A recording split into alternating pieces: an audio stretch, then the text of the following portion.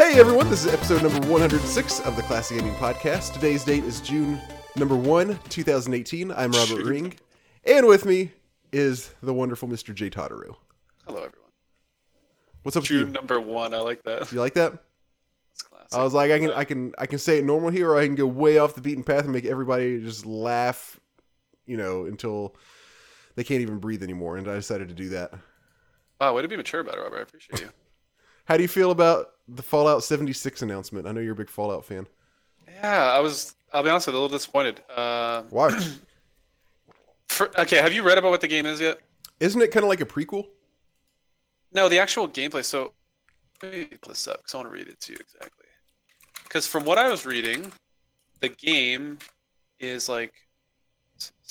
Yeah, exactly. It's an online survival RPG. And... Really? Yeah, that's what I was like, oh. It's like but it's not. What do you mean by online? It's like an MMO? Yeah, that's what. Let's see, because that's what I was reading. Really? I was like, I hadn't heard this level of detail yet. After the, Well, you like MMOs and you like Fallout. I'll be honest with you, this is not gonna be good though. I don't think so, at least. What don't you like about this? It's not offline. I mean, but you love MMOs. I do love MMOs, but I just don't think they're gonna execute it well. I don't think it's gonna be like Elder Scrolls Online or something. Yeah, which is honestly gotten better, but it's like Fallout is such a great series. The last one was not awful. It just wasn't as good as the prior one. Like the bar was set too high. The fourth one, it had problems, but it wasn't the worst game ever made. This, I wish they would just keep using that same recipe and improve on it, as opposed to switching over to this, which to me makes me think they're almost bandwagoning. It's like, oh, everything has to be online. They're probably going to use the term open world a lot. Fallout games are pretty open as is, but I don't know. I'm very concerned about it. I just don't have high hopes for it. Wait, so are we certain that it is an MMO? I mean, it's considered an online survival RPG. So okay, so that's all. Like that's the extent of the detail, basically. So it sounds like an MMO. They really didn't release much from what I've seen. Okay. Yeah, I want to be excited about it. It's just after the last one and the issues that they had, it makes me think they're going to do exactly that, but in an online platform. That's probably the best way to put it.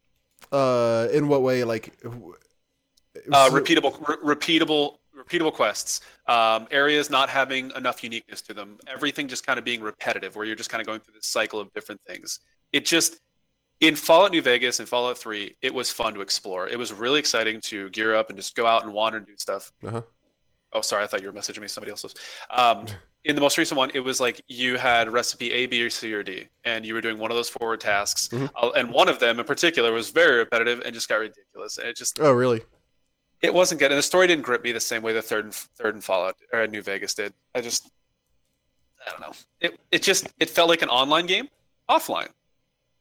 Now they're taking their game and making it online. It's like, oh, okay, that's the next step. Interesting. So you're not totally stoked. No, not at all. I don't think a lot of people are, to be honest with you. So far, the people I've talked to are kind of, as soon as I say that phrase, online, it was online survival RPG. As soon as I say that, people are like, ooh. So far from what I've talked to. And I could be completely wrong. It could be a great game. But yeah, not don't know. We never know. Correct. Could be the best thing ever made. It might be. I'm not looking forward to it. Really. I'm looking forward to another title under their belt, to be honest with you. Oh, yeah? Yeah, we'll see. Like at a specific one, or you're just waiting for something new, you mean? I want something. I want the New Vegas of Fallout 4. Okay, so you're not talking about something that's been announced. You're just saying in general. No. Okay. Yeah, that's what I'm kind of waiting for, and that's what I was hoping this would be, or something completely off the cusp, something completely new, something that hasn't been seen in the industry. Which this could technically be it, but I don't think it's gonna be. Okay. Yeah. There's your hot take. Let's talk about news.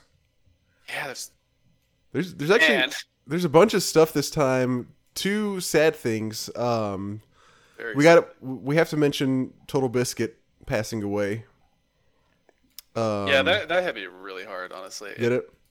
I mean, I'll be honest. I'm going to be completely frank. You know that I wasn't a huge fan of him when he first hit the scene in StarCraft, and I worked with him a couple times at a couple different events, and he was he was a really cool person. He really was. He was very authentic. The reason I didn't like him is because I thought his personality was not authentic. I thought he was faking it for his content on YouTube and stuff. And then you meet the guy, and he really is that, and it's almost to a point where it's endearing, and he's extremely friendly and nice, and it was just That's what everybody seems to say. I know, and it's crazy, dude. The dude was 34. Like, holy shit. He was 33. He wasn't even 34 yet. 33. Jesus Christ. Like, that's just It's so insane. crazy. Yeah. I know. That hit pretty hard. And the other thing that is so frustrating is with how much of an issue there is getting real game reviews. You know what I mean? Authentic right. game reviews in the industry. He was one of them. He was one of the people who would actually tell you what a game is like. He is not pole jerking X developer, X publisher, and you can totally tell that they're faking the entire fucking thing. And he was pretty adamant about calling people out on that kind of stuff, or not necessarily calling people out, but like trying to create an environment of criticism where it's all fair and that kind of shit doesn't happen. Right. Yeah, and it's one of those things where we don't have enough of that. We really, really don't. There's too much pole jerking of these big publishers, and it's just like, it's really sad. I wish his family the best of luck, especially his wife. His wife is so kind. It's just some of the worst things happen to some really great people. It's really sad to see. Yeah, it really is. So he passed away of I guess it started off as colon cancer, right? Isn't that right? And it was I didn't know the type of cancer. I knew it was cancer. I didn't know the type of it. I believe that's what it was. He was on the H3H3 podcast, actually. I saw that. Like a year ago, maybe? Or was it even that long? Yeah, did you see how skinny he was? It's Oh, it crazy was how much ridiculous. Like, weight loss. I was almost like, is that him? Yeah. Like, What's crazy, too, is when I saw the post on, I think it was on Reddit that I saw it, or I think it was Reddit, some of the first comments were from him and his wife talking about how optimistic they were about his situation, like days prior. It's just like that's how vicious cancer is. Like, it does not give a fuck. Like, it's just. And you know what else is like? I mean, I don't want to just like harp on how sad the situation is, but one of the things he was saying was that if he had gotten himself checked out like a year before he did, like he probably would have been okay, or at least for a much longer time. Yeah. But he like had these symptoms and 40, right? Huh? You're supposed to start after 40, right? Start what? Getting a colonoscopy. Oh, colonoscopies and stuff like that. Yeah, I think that's kind of like in the U.S. that's sort of like what they recommend, but this and other things have kind of suggested that maybe that you should probably really start earlier, technically. But yeah, he like had weird symptoms and stuff, and he just kind of like, passed it off and didn't really think about it. And then like after about a year, he was like, well, I guess I need to get checked out. And that was kind of when they found out that he actually had cancer and started doing stuff. So, I don't know. I guess all we can do to kind of, I think what he would want us to do is just to kind of take that message that one of the things that he really emphasized on this podcast that he did with H3H3 was just like the one thing he can do to try to help out in this situation is tell everybody, if you're having like medical issues that don't seem right, don't wait forever to get them checked out. Just go go get fucking checked out. It's not, colonoscopies are not a big deal. Like I've had 2 of them, and they are really not bad. And he volunteered. Like Robert no, I'm kidding. Oh yeah. The craziest thing that I was thinking about too is somebody posted on this. They were like, "Thank God the amount of money that him and his wife had, because imagine the amount of freaking debt his wife would be in." Oh yeah, no shit. Somebody said that. I was like, that was the last thing I'd be thinking about, obviously in the given circumstances, because it's human life. But holy shit, dude, that amount of debt has got to be, that's just crazy. So don't be afraid of getting a colonoscopy. Don't be afraid of getting anything checked out that you don't think is usual. Just go to the doctor and just make sure you're all good. And I believe a lot of companies will cover that under, they'll cover the cost of it, considering it a wellness check, I believe. So interesting. Check with your company. I know Cox, I work for Cox. That's one of the things they offer is a wellness check, which is a physical, and a couple other things. I don't think you can get a colonoscopy covered until you're like 35, but even still, it's better than paying for it on your own. Yeah. That's crazy. Yeah. So very, very sorry to hear about that. And then also, we had another unfortunate passing, which was the Atari co-founder, Ted Dabney. Obviously, that's not nearly as much of a household name as Total Biscuit sort of was, but I mean, this guy I mean, co-founder of Atari. Like you, you know that you don't get a whole lot more influential than that. True. He specifically also helped develop Pong. Wow, I didn't see that. Yeah, so that's a pretty big deal too. Obviously, he doesn't seem to have been very active in the video game space, you know, recently. Mm-hmm. But man, like talk about being a pioneer of video games. Like Seriously, that's pretty awesome. So yeah, obviously we don't know. We didn't have as much of a like. Nobody knew really, you know, the public in general, that is, didn't know Ted Dabney like we did somebody like Total Biscuit or other people. But sure, it's very, very sad to hear about that also for somebody who basically helped launch a video game, you know, or household video games. That is in general, that's pretty crazy. That's a pretty awesome accomplishment. I think you put it in the best words. I mean, like you said, not a household name, but I still respect him for what he did. I mean, yeah, the pioneers in the industry. Yeah. Tough week. It was. Tough week. Kind of hard to move on after that, but we'll but they would want us to, I think. So let's talk about the rest of the news that's happened. Pokemon, a new Pokemon core, a new core Pokemon game has been announced. Have you been on top of this? I have a little bit. So I watched the preview, and I want to start by saying this because I keep hearing people say this. This is not the title that they alluded to prior. This is not the big title that everybody's been waiting for. Because they hinted at, you know, the Pokemon RPG. This is not that, and a lot of people are like, "Oh, this is what we were waiting for." It's like, no, this isn't it. That's coming. That one's coming 2019. The core one is exactly, and this one's coming out, I think, November or September of this year. It's coming out by this one you mean the other one that they announced? The one that they actually announced is not a core game. Okay, let's back up. They announced that there is going to be a core game in 2019, so that is certain. But they have not shown anything for that. They have shown trailers for a couple other things that are coming out before then, which are. Sorry, you take over from here because you. No, go ahead. No, I think if you have like data in front of you or actual like descriptions of it, by all means. I watched the what do you call it, the preview for it? Nintendo Direct. Yeah, and I read a little bit about it, but that was about the extent of it. So there's Let's Go, which seems to be sort of a follow up to Pokemon Go. Is that kind of what you got, like halfway, kind of? Yeah, exactly. That's a good way to put it. It's kind of like a halfway, exactly. My perception of it was it's kind of this thing where you can transition from the Go mode to sort of a home mode, and it's like, yeah, that was kind of what I got from it as well. It's kind of like the middle ground. They also said it's sort of like a remake of Pokemon Yellow. That's a very weird thing to say. I know. That's such a. It's weird. Yeah, exactly. It's like they said, what can we use to get people excited? You know what I mean? Like, okay, it's similar to X. What would get people most excited? It's like throwing out one of the OG titles, you know? Yeah. It's such a weird thing to say. So whatever that means. I don't know what that means. Yeah, exactly. I don't know what that means. Should I be excited? Like, where are we at here? Yeah.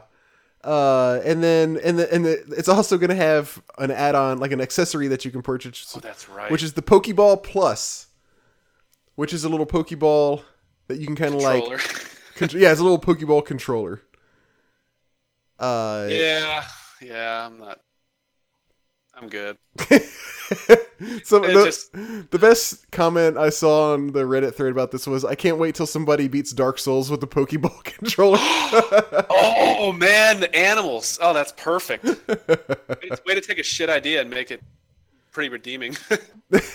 Yeah. It's funny. And then the other thing that they announced, besides this and the core game that's coming later that they didn't have anything to show about, was Pokemon Quest, which is basically kind of like a mobile game. Well, it is a mobile game, but it's also on Switch. It's on Android, iOS, and Switch. This doesn't sound that great. It's like they said it's free to start. Yes, that's exactly what I was going to mention. Holy shit! And I think at that point, everybody probably lost interest. It does. I do like the graphics. It's like all the Pokemon characters are like little cubes, basically. They look funny, so I did like the art style, but man, you and I are pretty pretty on point with this one together. That's Yeah. pretty funny. But it didn't. Yeah, I had that same kind of feeling when as soon as I saw at first, I'm like, what? Like, what does that mean? Like, you're gonna? Oh no. Oh. Like immediately, I was like, oh, now I'm sad. Yeah. So that was that. But I think that kind of the main thing that everybody's excited about is just hearing that there's a core game coming in 2019. So that should be cool if you like Pokemon. Another announcement, Mega Man 11. Oh, I did not hear this. Interesting. Coming out October 2nd, 2018. For the Switch. I was about to ask, and then I realized how dumb of a question that was. So glad I did. There's also a Mega Man amiibo that they're coming out, like a special edition amiibo or something like that. I don't know. I think there already is one Mega Man amiibo, but there's one coming out like with a special edition for this one, and I believe it's already sold out. Of course it is. Yeah. But that's kind of cool. Like, when was the last Mega Man game released? I was just trying to think about that. I was like, wow. So, Strong week for Nintendo. Oh, kind of strong week for Nintendo. I say fairly strong, yeah. Above average. Above average. Plus 10. Sega Mega Drive Classics has also been released. So there's the Sega, whatever it's called, the one that we always refer to as the Sega Mega Sack Pack on Steam. And they've released basically that same collection. It's like 50 games or something like that. 50 Sega Genesis games or Mega Drive if you're in the UK. For Xbox One, PC, or the PC one, it's not the Steam one. It's a Windows download that was not there before. Previously, this was only on Steam, I believe. Actually, I take that back. I think you could also get it from Amazon. So I don't know. Maybe this is just specifically like the Windows Store. I'm not sure. I didn't look that deeply into it. But also Xbox One and PS4. So they're going to have this collection. There are a few updates. There's some things where, like, if there's multiple regions of the game, of like one of the games on there, then they have each region's version of the game, which is kind of neat. And, that is kind of cool, actually. That's very nice of them. Yeah, and they did update the Steam version. So if you already own this collection on Steam, then they're updating it for free, and you get all the same extra stuff that they're releasing on these on PS4 and Xbox One. Wow. So that's kind of cool. Yeah, seriously, that's really cool, actually. Yeah. I mean, it's basically the same thing that was already on Steam, but it's a little bit updated, and now it's on this other stuff. So, that's cool. And another announcement, I believe this is the last actual new game announcement that we have, is a new Leisure Suit Larry game. Oh, I didn't hear about this. Leisure Suit Larry, Wet Dreams Don't Dry. Oh, my God. I wish you could see. I mean, you could probably hear it from my voice, but I can hear it in your voice. October 24th. That's all he's like. Yep, October 24th. You can it's on Steam. You can go ahead and pre-order it for whatever reason. But there is a Steam page for this. It is a point and click adventure game, just like it is a typical Leisure Suit Larry game. However, they have said that it's non-linear, so I don't know exactly what that means. It's point and click, but in some way non-linear. It seems like there may be like not just a story to follow, but like kind of a little bit sort of open world in a way. I was just gonna say that buzzword. That's a very accurate way to put it, to be honest with you. Would you like me to read the Steam description, because it's a little painful? It doesn't matter what I say here, so I will not read it if you think it's better that I don't. No, I think. All right, here we go. This is the Steam description. Hey ladies, I'm back in business. My new adventure, Leisure Suit Larry, Wet Dreams Don't Dry, takes me, whatever the route or twist of fate, from the end of the 80s directly into the 21st century. And wow, how the world has changed. While my view of the world and women from way back in the 1980s collides with modern reality harder than the breasts of a lusciously stacked blonde jogging along a beach. What? I'm all set to date my way across the modern world! ! In a, quote, point and click adventure I'd call typical for the genre. We mutually experience how I fall head over heels in love with Faith, the hot-to-trot assistant to the boss at Prune, a technology enterprise successful worldwide. Since even dating is done digitally nowadays, The first thing I have to do is to work on my score at Timber, the totally hip, can't get anywhere without it dating app where I date women, satisfy their needs, This is still going. and accordingly pick up points for my Timber profile. And whenever I get a chance in between, always briefly check out a few bikini pics at Instacrap. The 21st century is gnarly smill. This sounds like something your dad would make to try and like be cool in today's society or something. Yeah. Like, how many buzzwords were in that piece? Oh God, that sounds god awful. It sounds pretty bad. So based on the nonlinear thing and the Timber thing, like it sounds like maybe part of it is kind of like going around and just trying to rack up points, like by meeting up with like Timber girls. Stop. I will say the art actually does look kind of good. Well, that's cares. Oh God. Who cares? Yeah, I think that. That's- Yeah, good point. I can't argue Like with that. oh Jesus. Cannot argue with that. You want to know how to be relevant, kids? Don't do what they're doing. You know what that makes me think of? Have you ever seen the meme? Oh man. Shit. Oh God, what's his name? Steve Buscemi when he's in high school with the skateboard. Oh yeah. That's what that makes me think of. The fellow kids. Hello, Hey, fellow kids. Yeah, that's what that makes me think of. Like, I'm being honest. That's No, that exactly really what- is. Yeah, I agree. Oh God, that's just terrible. We gotta talk about something positive. I don't know if. Well, oh no, I do have something positive in a few minutes. You got to wait for it.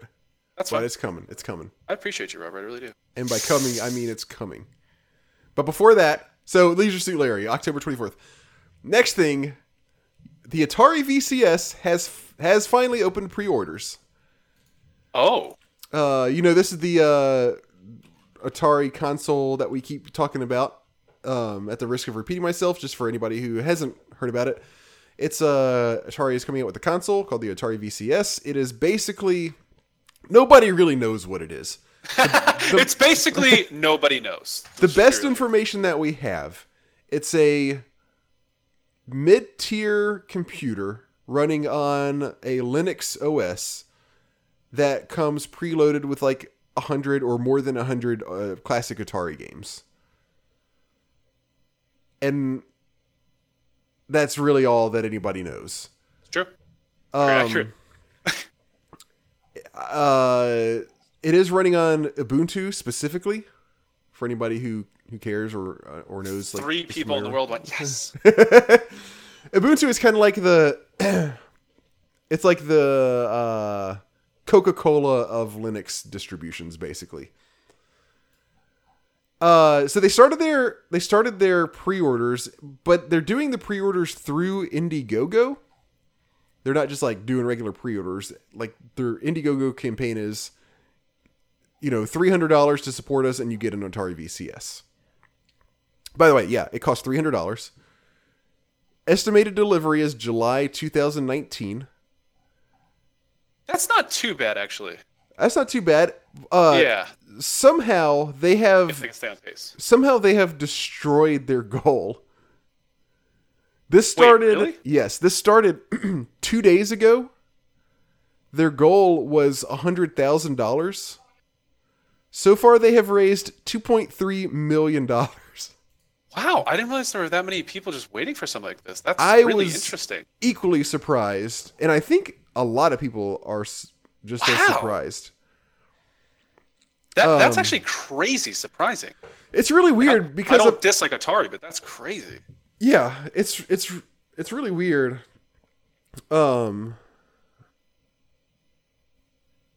Because I've kind of looked around, I was like, wow, are people like really interested in this? Because I don't feel like I have a reason to be excited.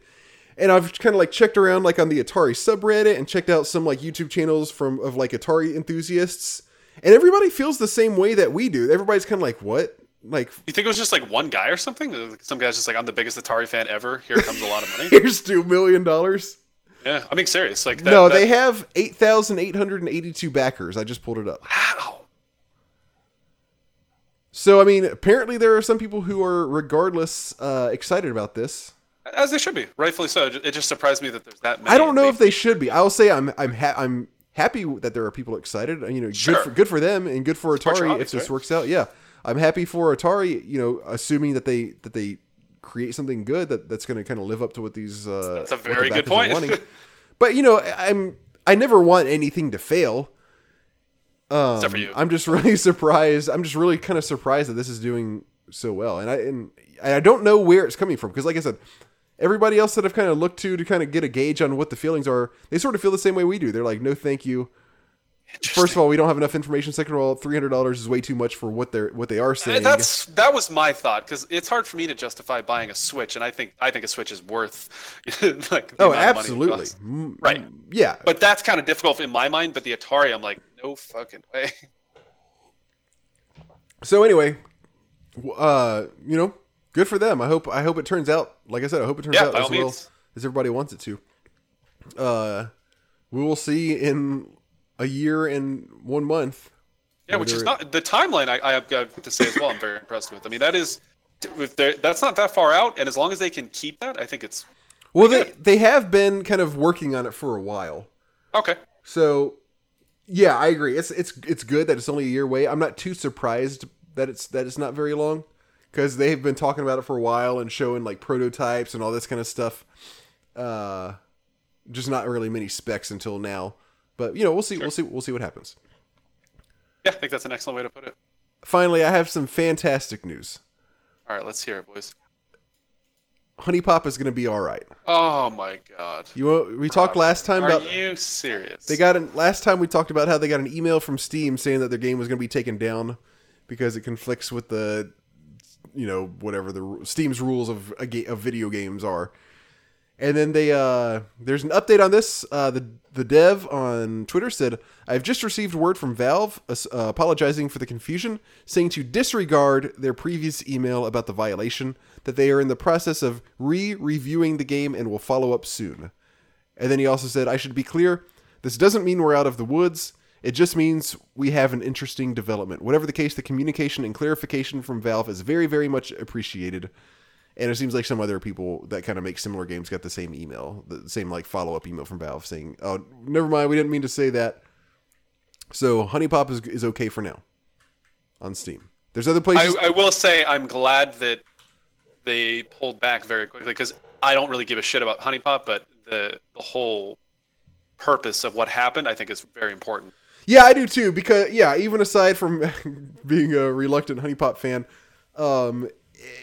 it's kind of shitty to be like, yeah, your game is fine. You went through the certification process however many years ago. Honey Pop has been up there and then saying, "Oh, hey, all of a sudden out of nowhere, your game is in violation of our rules. It's coming down." Yeah, I think that's a really good way to put it.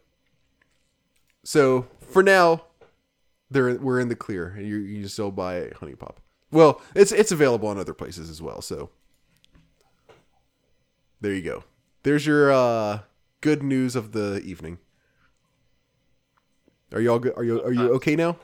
No, I'm really emotional right now, Robert. That really spoke to me. All right. Time to talk about video games. Finally, my favorite part. Who wants to go first? Let's roll some dice. Like it. I go first. All right, I've got 2 games. First, I'm going to talk about a little game called Bubble Bobble. Is that okay? I played this for the podcast, I'm pretty sure. Did you? Is this the game where you have a little dude at the bottom and you shoot him and it hits the stuff above you? Kind of describes it. You're little dinosaurs and you shoot bubbles and they capture bad guys and you like pop them to kill the bad guys. Is that what you're saying? Yeah, exactly. Yeah, okay. So Bubble Bobble's initial release date was 1986. Wow. I played, really? Yeah, that's like the arcade, or let's see, when did it come out? What was the first thing it came out on? No, I believe you. It's impressive. It's a fun game even today. Yeah, I think arcade was the original thing. And the NES was the version I played, which is probably the version that most people have played. Excuse me. And this was another game that I played. I told you I had that friend that came and visited for a couple days, and we just played video games all day for like 2 days straight. This was one of the ones we played, and we actually beat Bubble Bobble. It's got like 100 levels if you play it all the way through, and we'll talk about that a little bit more. 100? Yeah, there's like 100 levels. Ooh. So Bubble Bobble, if you are not familiar with it, it's a kind of like a arcade style, like one screen level game. Yeah, that's a good way to put it.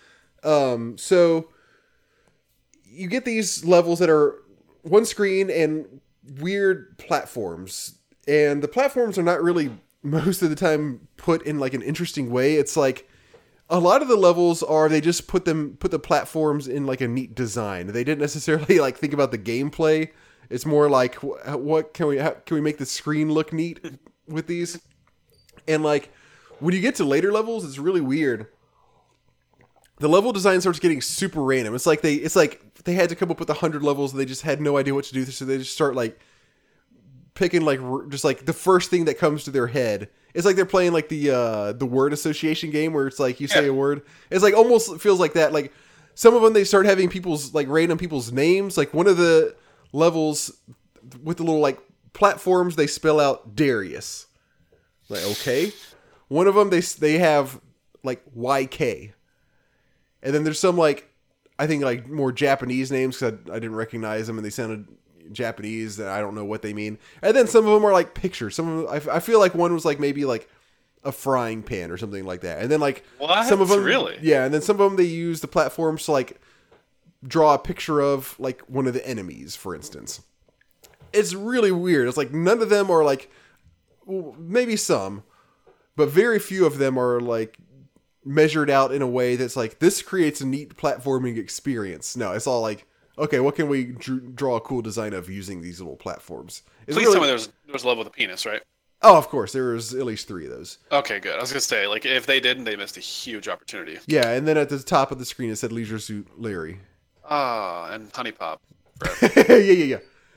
And so you go through 100 levels like this, or I think it's maybe a little bit more than 100. I don't remember exactly. But there's all these monsters, and basically you start at the bottom, and it has 2-player co-op, and like I said, I was playing it with one of my friends, where like you, and if you're playing with somebody else, and the second player, you start off at the bottom.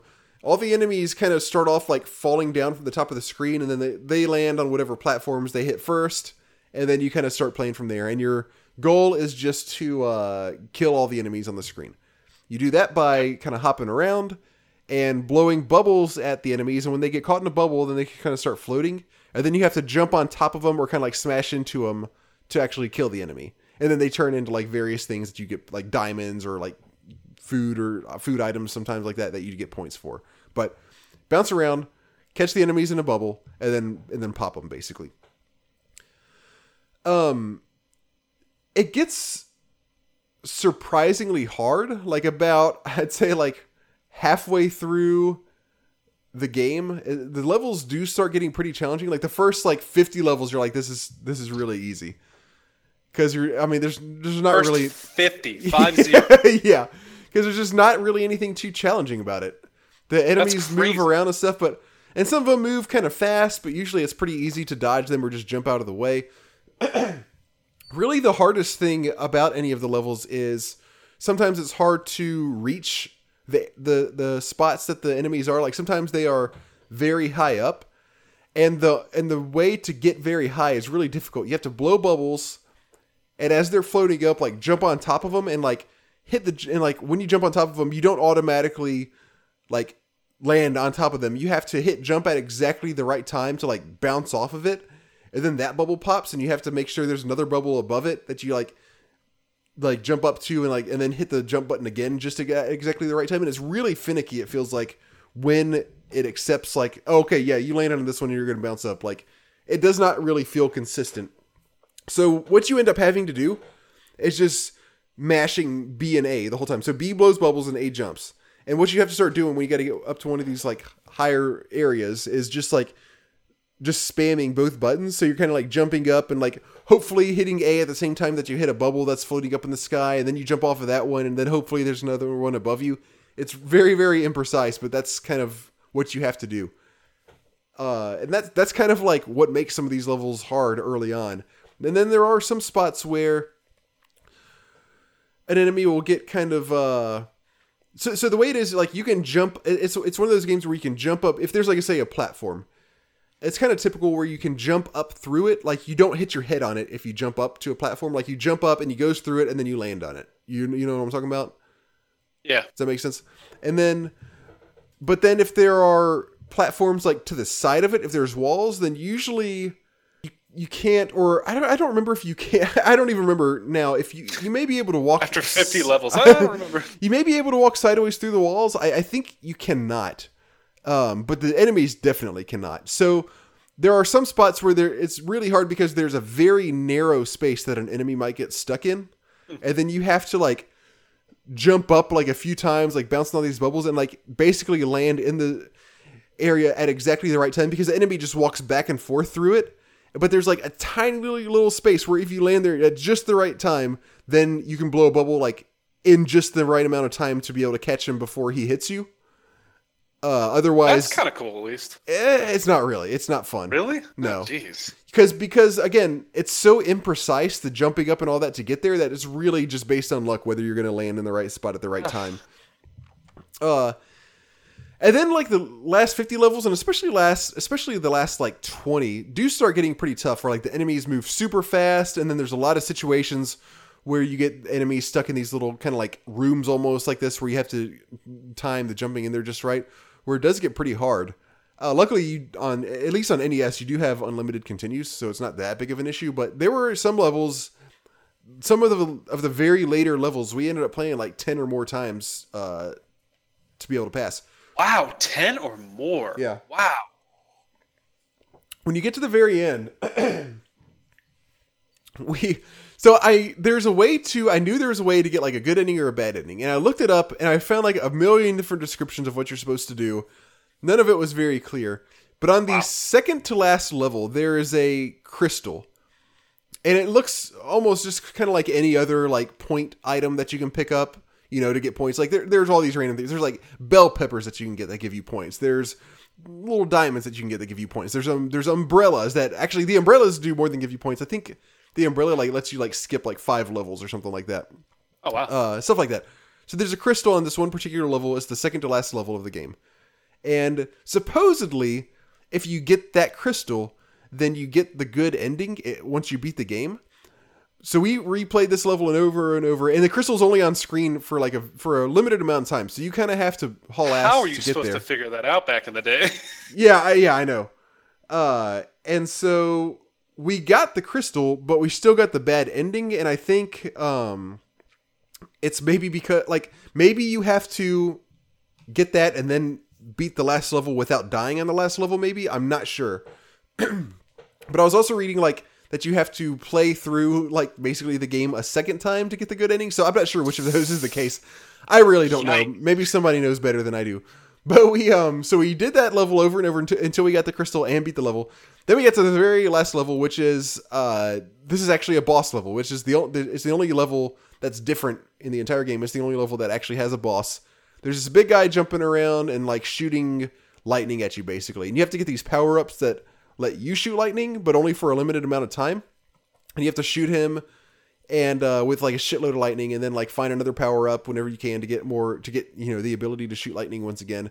And you shoot lightning at this guy, and it takes a shitload of hits, but eventually you kill him.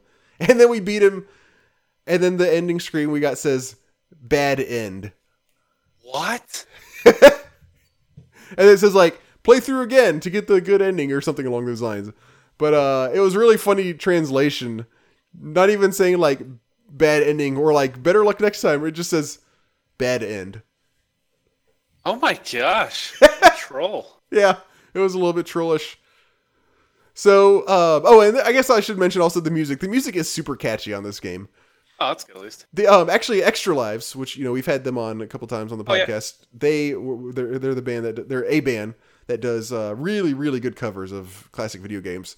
One of their best covers is of the Bubble Bobble theme song. I highly recommend you just Google Extra Lives Bubble Bobble theme. They do a fantastic job with it. It is a really good song, a really catchy little cute song. But the problem is, it is not a very long song, and it plays on repeat the entire game. It is the one song of the game. It plays on every single level. It doesn't stop in between levels. It just keeps on going. So it doesn't start over when you get from one level to the next. It just keeps on looping from wherever it was. So, Bubble Bobble, it's okay.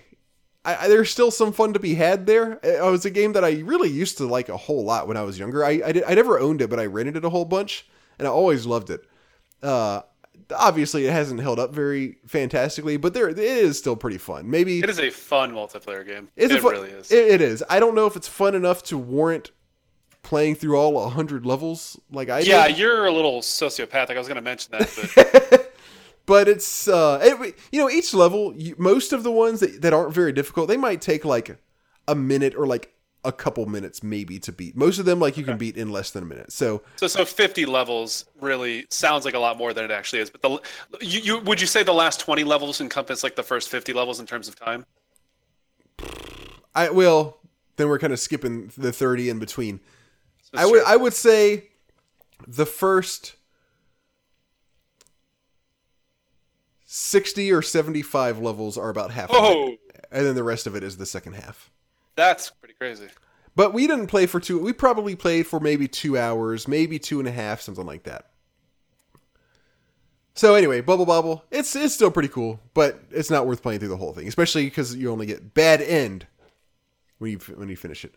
Well, maybe you just got bad end because you got the bad end, dog. I guess so. I got the bad end of the deal. Come on, dog. Come on, Robert. The other game that I played was Street Fighter 1. Oh, interesting. Oh, yeah. So I bought the 30th anniversary Street Fighter collection, which just came out this week. I got my copy a little bit late, so I haven't had a chance to play much more than Street Fighter 1 and then dick around with a few of the other Street Fighters. So as a reminder, the Street Fighter 30th anniversary collection comes with, I'm going to pull it up so I have the list of all of them. It comes with what it says, and I can't confirm this based on my own experience because I'm not familiar enough with all of them, but I have no reason to believe this is not true. Basically, every Street Fighter arcade release from Street Fighter 1 through Street Fighter 3. So not any of the console releases, but purely just the arcade releases. It is 12 games. And what that really is, if you're familiar with Street Fighter at all, you know that they love to re-release different versions of every game that they make. So really, it's 4 base games with multiple versions of most of the games. Street Fighter 1. Street Fighter 2, The World Warrior, which is the original Street Fighter 2. Street Fighter 2 Champion Edition. Street Fighter 2 Turbo Hyper Fighting. Super Street Fighter 2. And Super Street Fighter 2 Turbo.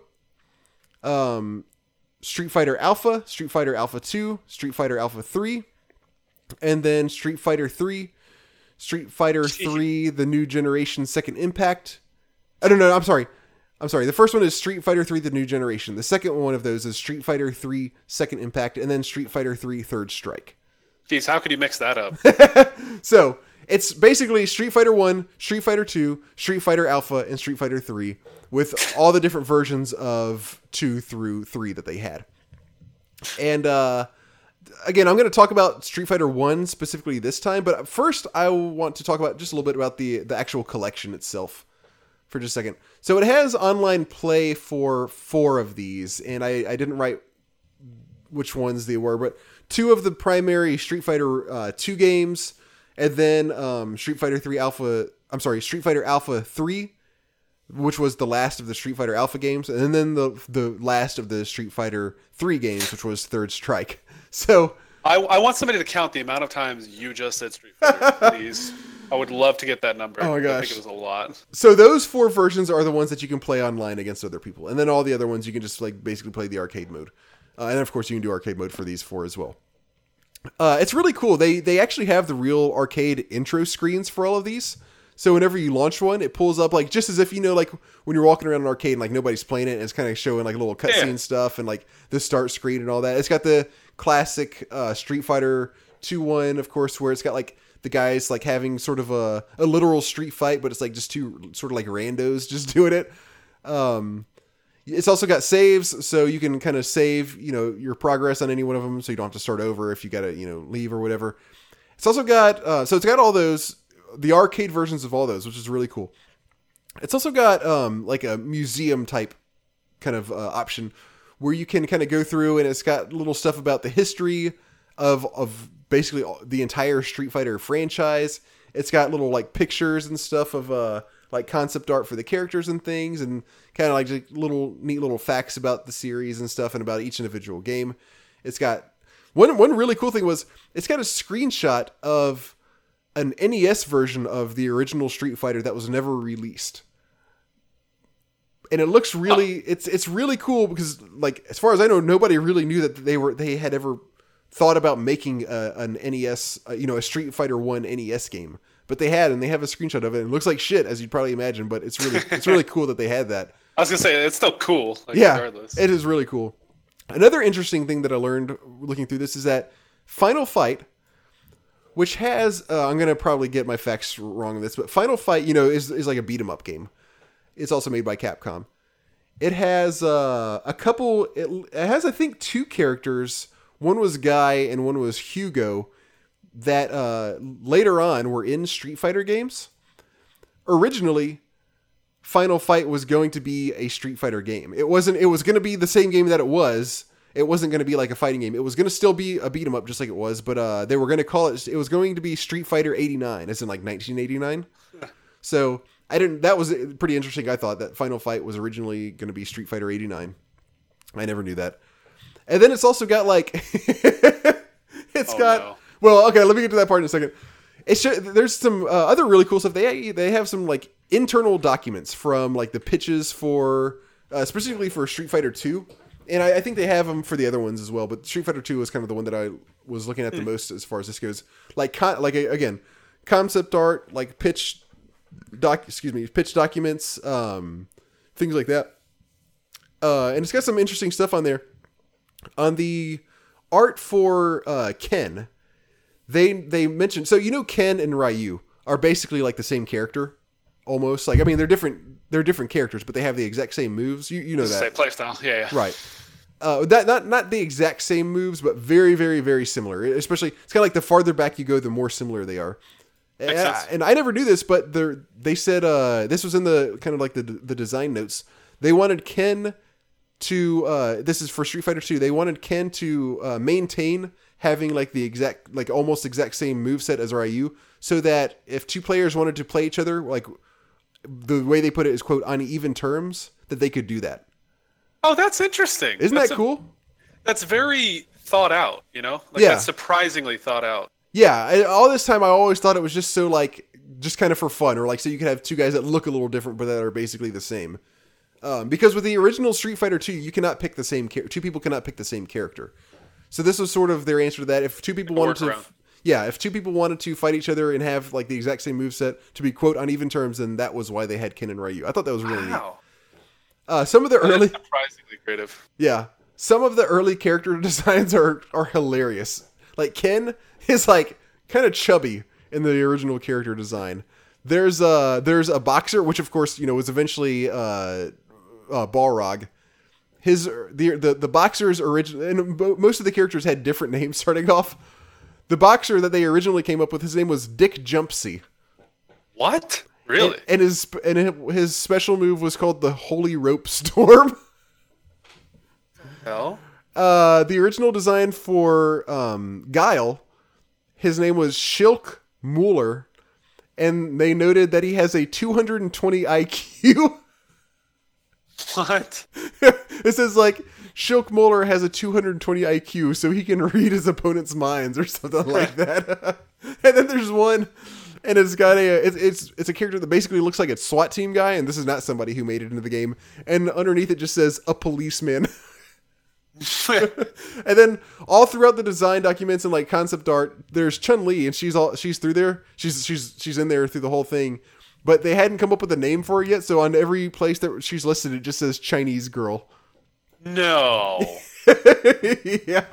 Oh, that's so bad. So it's got some really fun stuff to look through. It also has, and this isn't like historical stuff. This is kind of like current stuff apparently, because it's not like historical like little scan, like it's not scans of old documents they have. It's like, here's the lore for these characters. So it's got a mode where you can like flip through all the characters and like read about them. You can also like, one thing that's really cool is you can when you're looking at the information for each character, regardless of which game it is, it'll show you can look at a section where it shows their special moves, and it shows each individual sprite of their special moves, which is kind of neat. But it also has like character lore for each of them.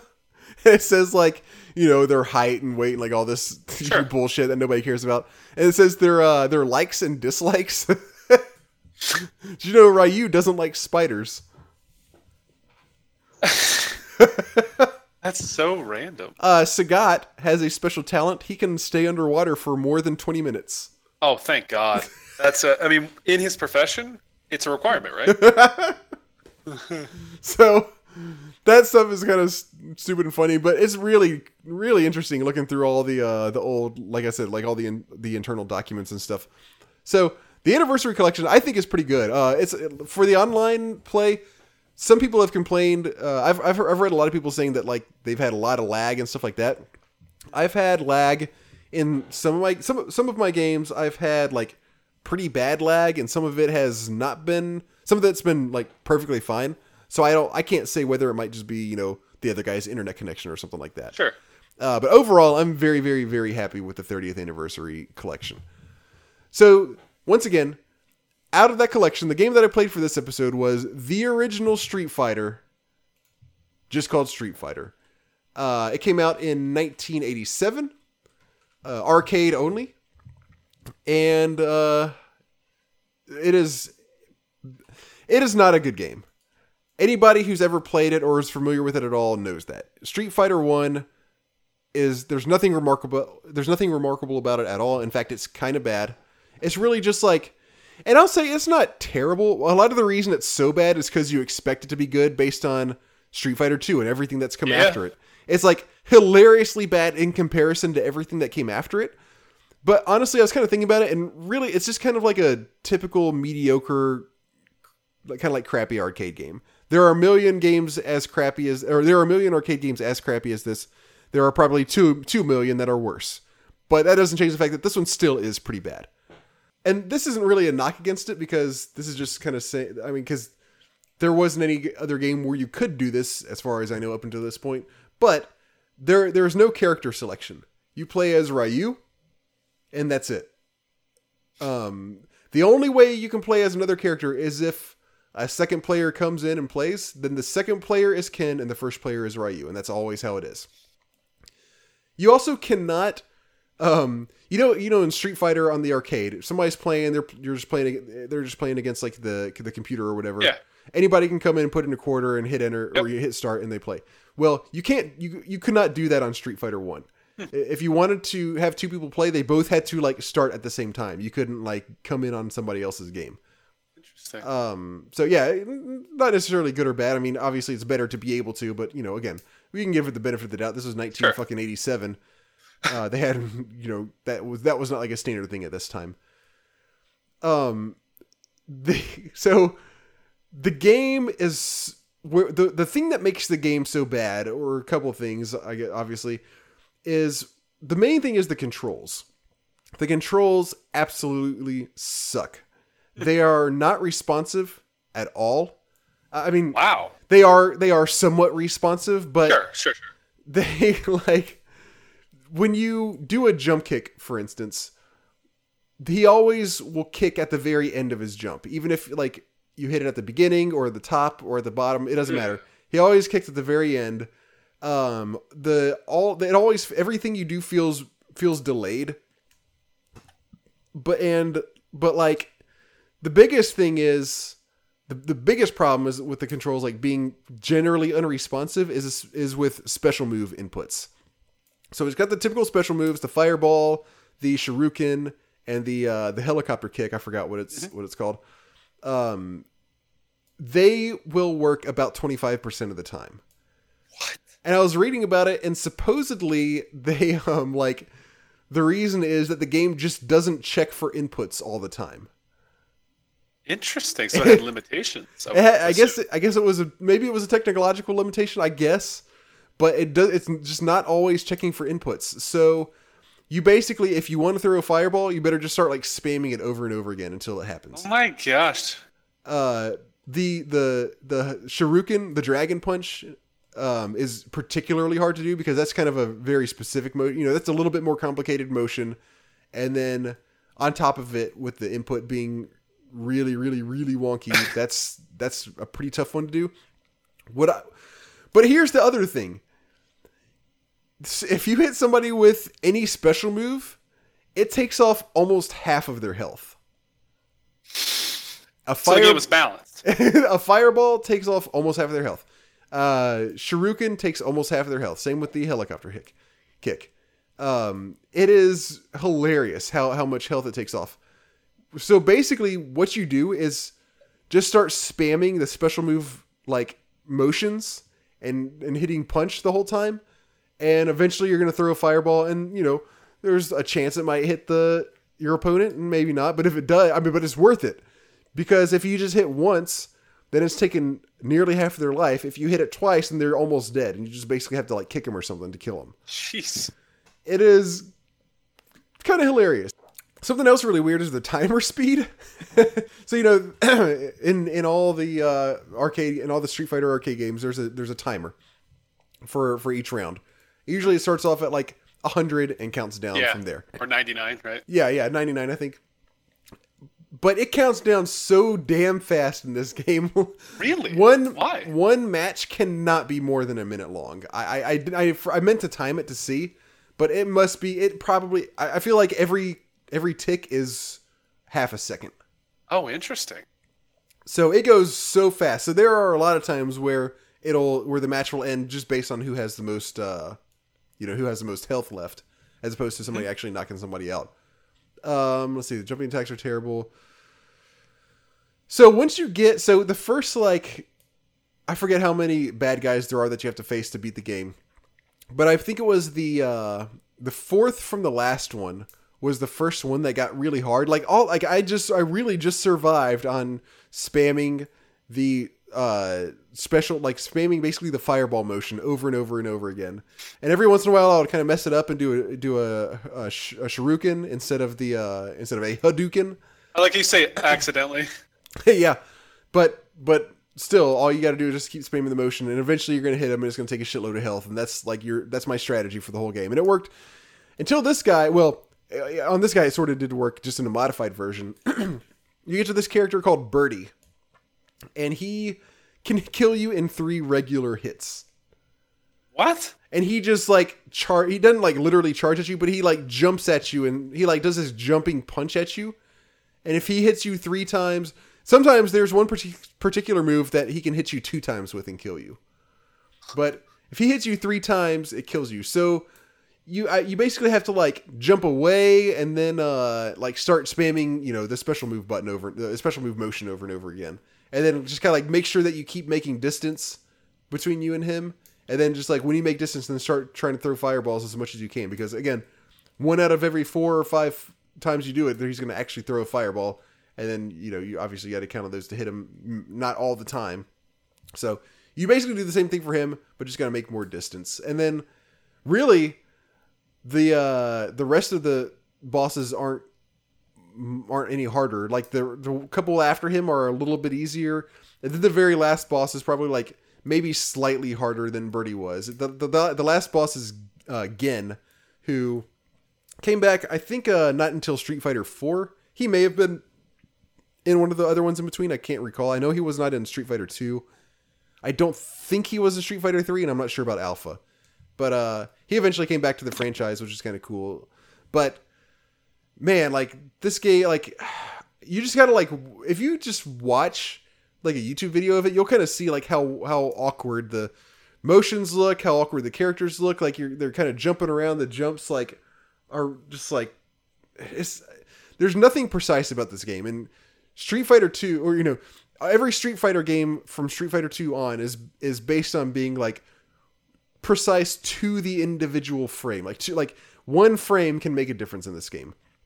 Your input, there are combos and there are things where you have to where you have to do a move to the frame precision in some cases. And this game is just so far off from that it's hilarious. It's just kind of a mess trying to play this game.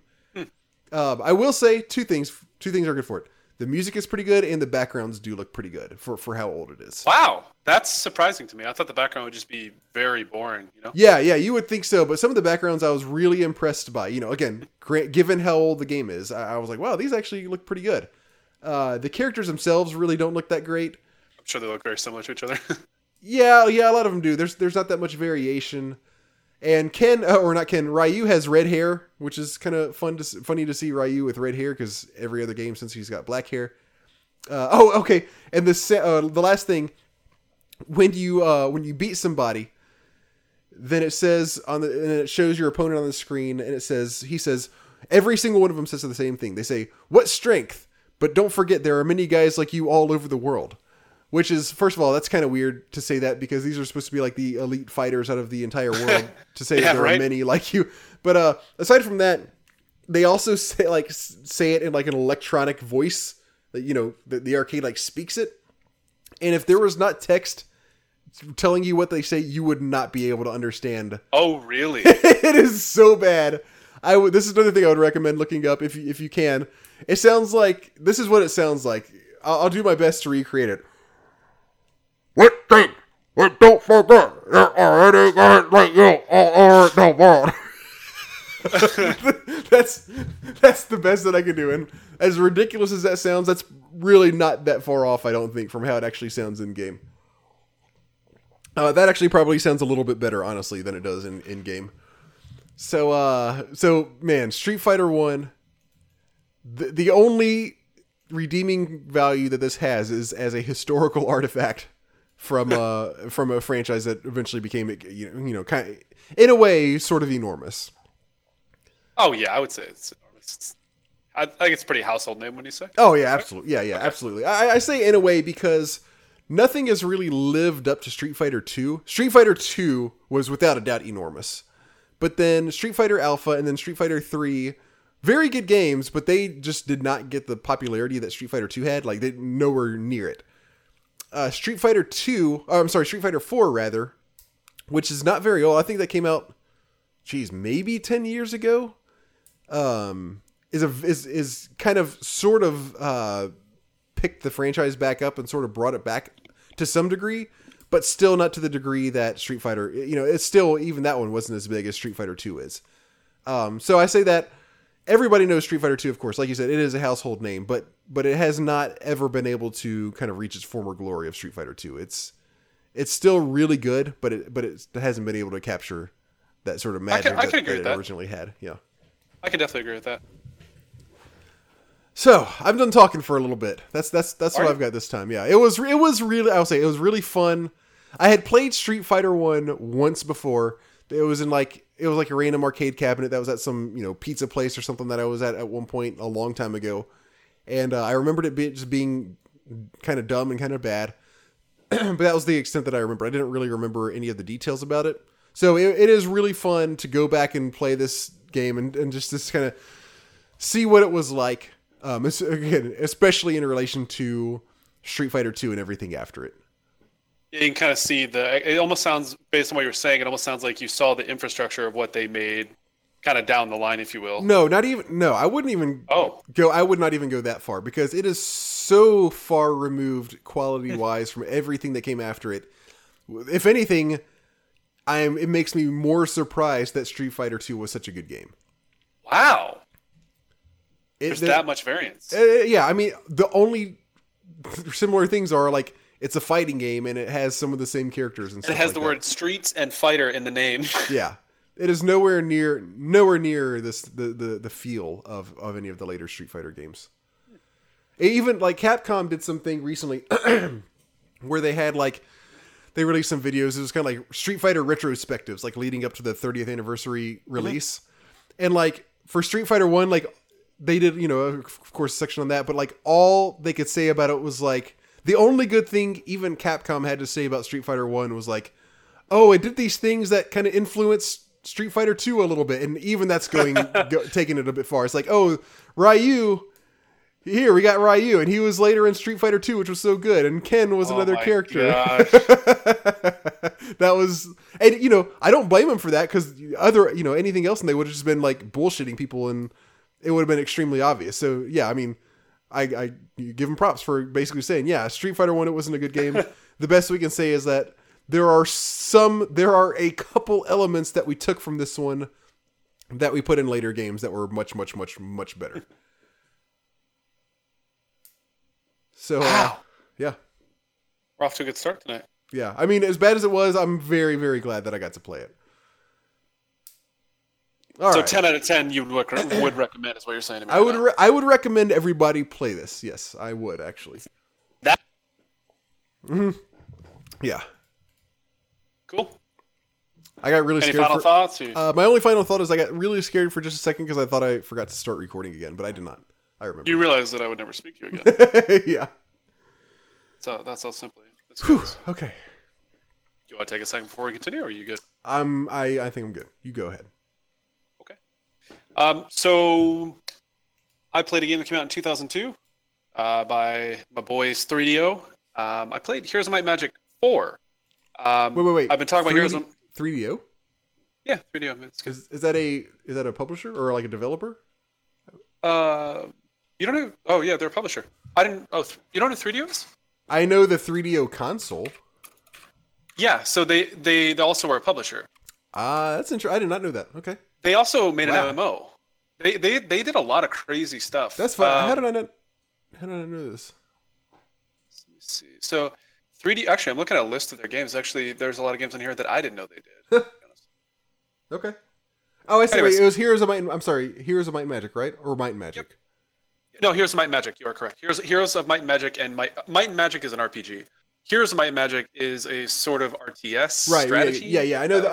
I'm familiar with the Not difference. really an RTS, more strategy. Strategies. It's turn-based. Yeah, it's turn-based. So yeah, I've been talking about the third one quite a bit lately, and I got the itch. I've actually played the third one for, I kind of scared to admit, but probably 25 to 30 hours in like the last 10 days. Wow. I was playing Nice. like nonstops. So I was getting to the point where I was running out of maps, and I'd played through a good portion of the campaign, and so I wanted to try the fourth and fifth one because I had tried them before. I completely disliked them, and I thought I'd give it another shot.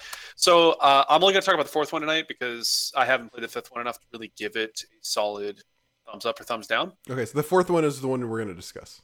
Correct. Okay. Yes, this came out in 2002. Again, this is by 3DO. 3DO is another one of my old school publishers I really like. They made a bunch of different games that I've played numerous times, even today. That's so funny. I never knew they were a game publisher as well. Yeah, I actually learned they made I believe the first MMO too, which is really interesting. Huh. I forget what it's called. I was reading about it. It's called it America looked- Online. It was really, really bad. Apparently, it was like so bad in terms of just stability. Here it is. It's called Meridian 59. Interesting.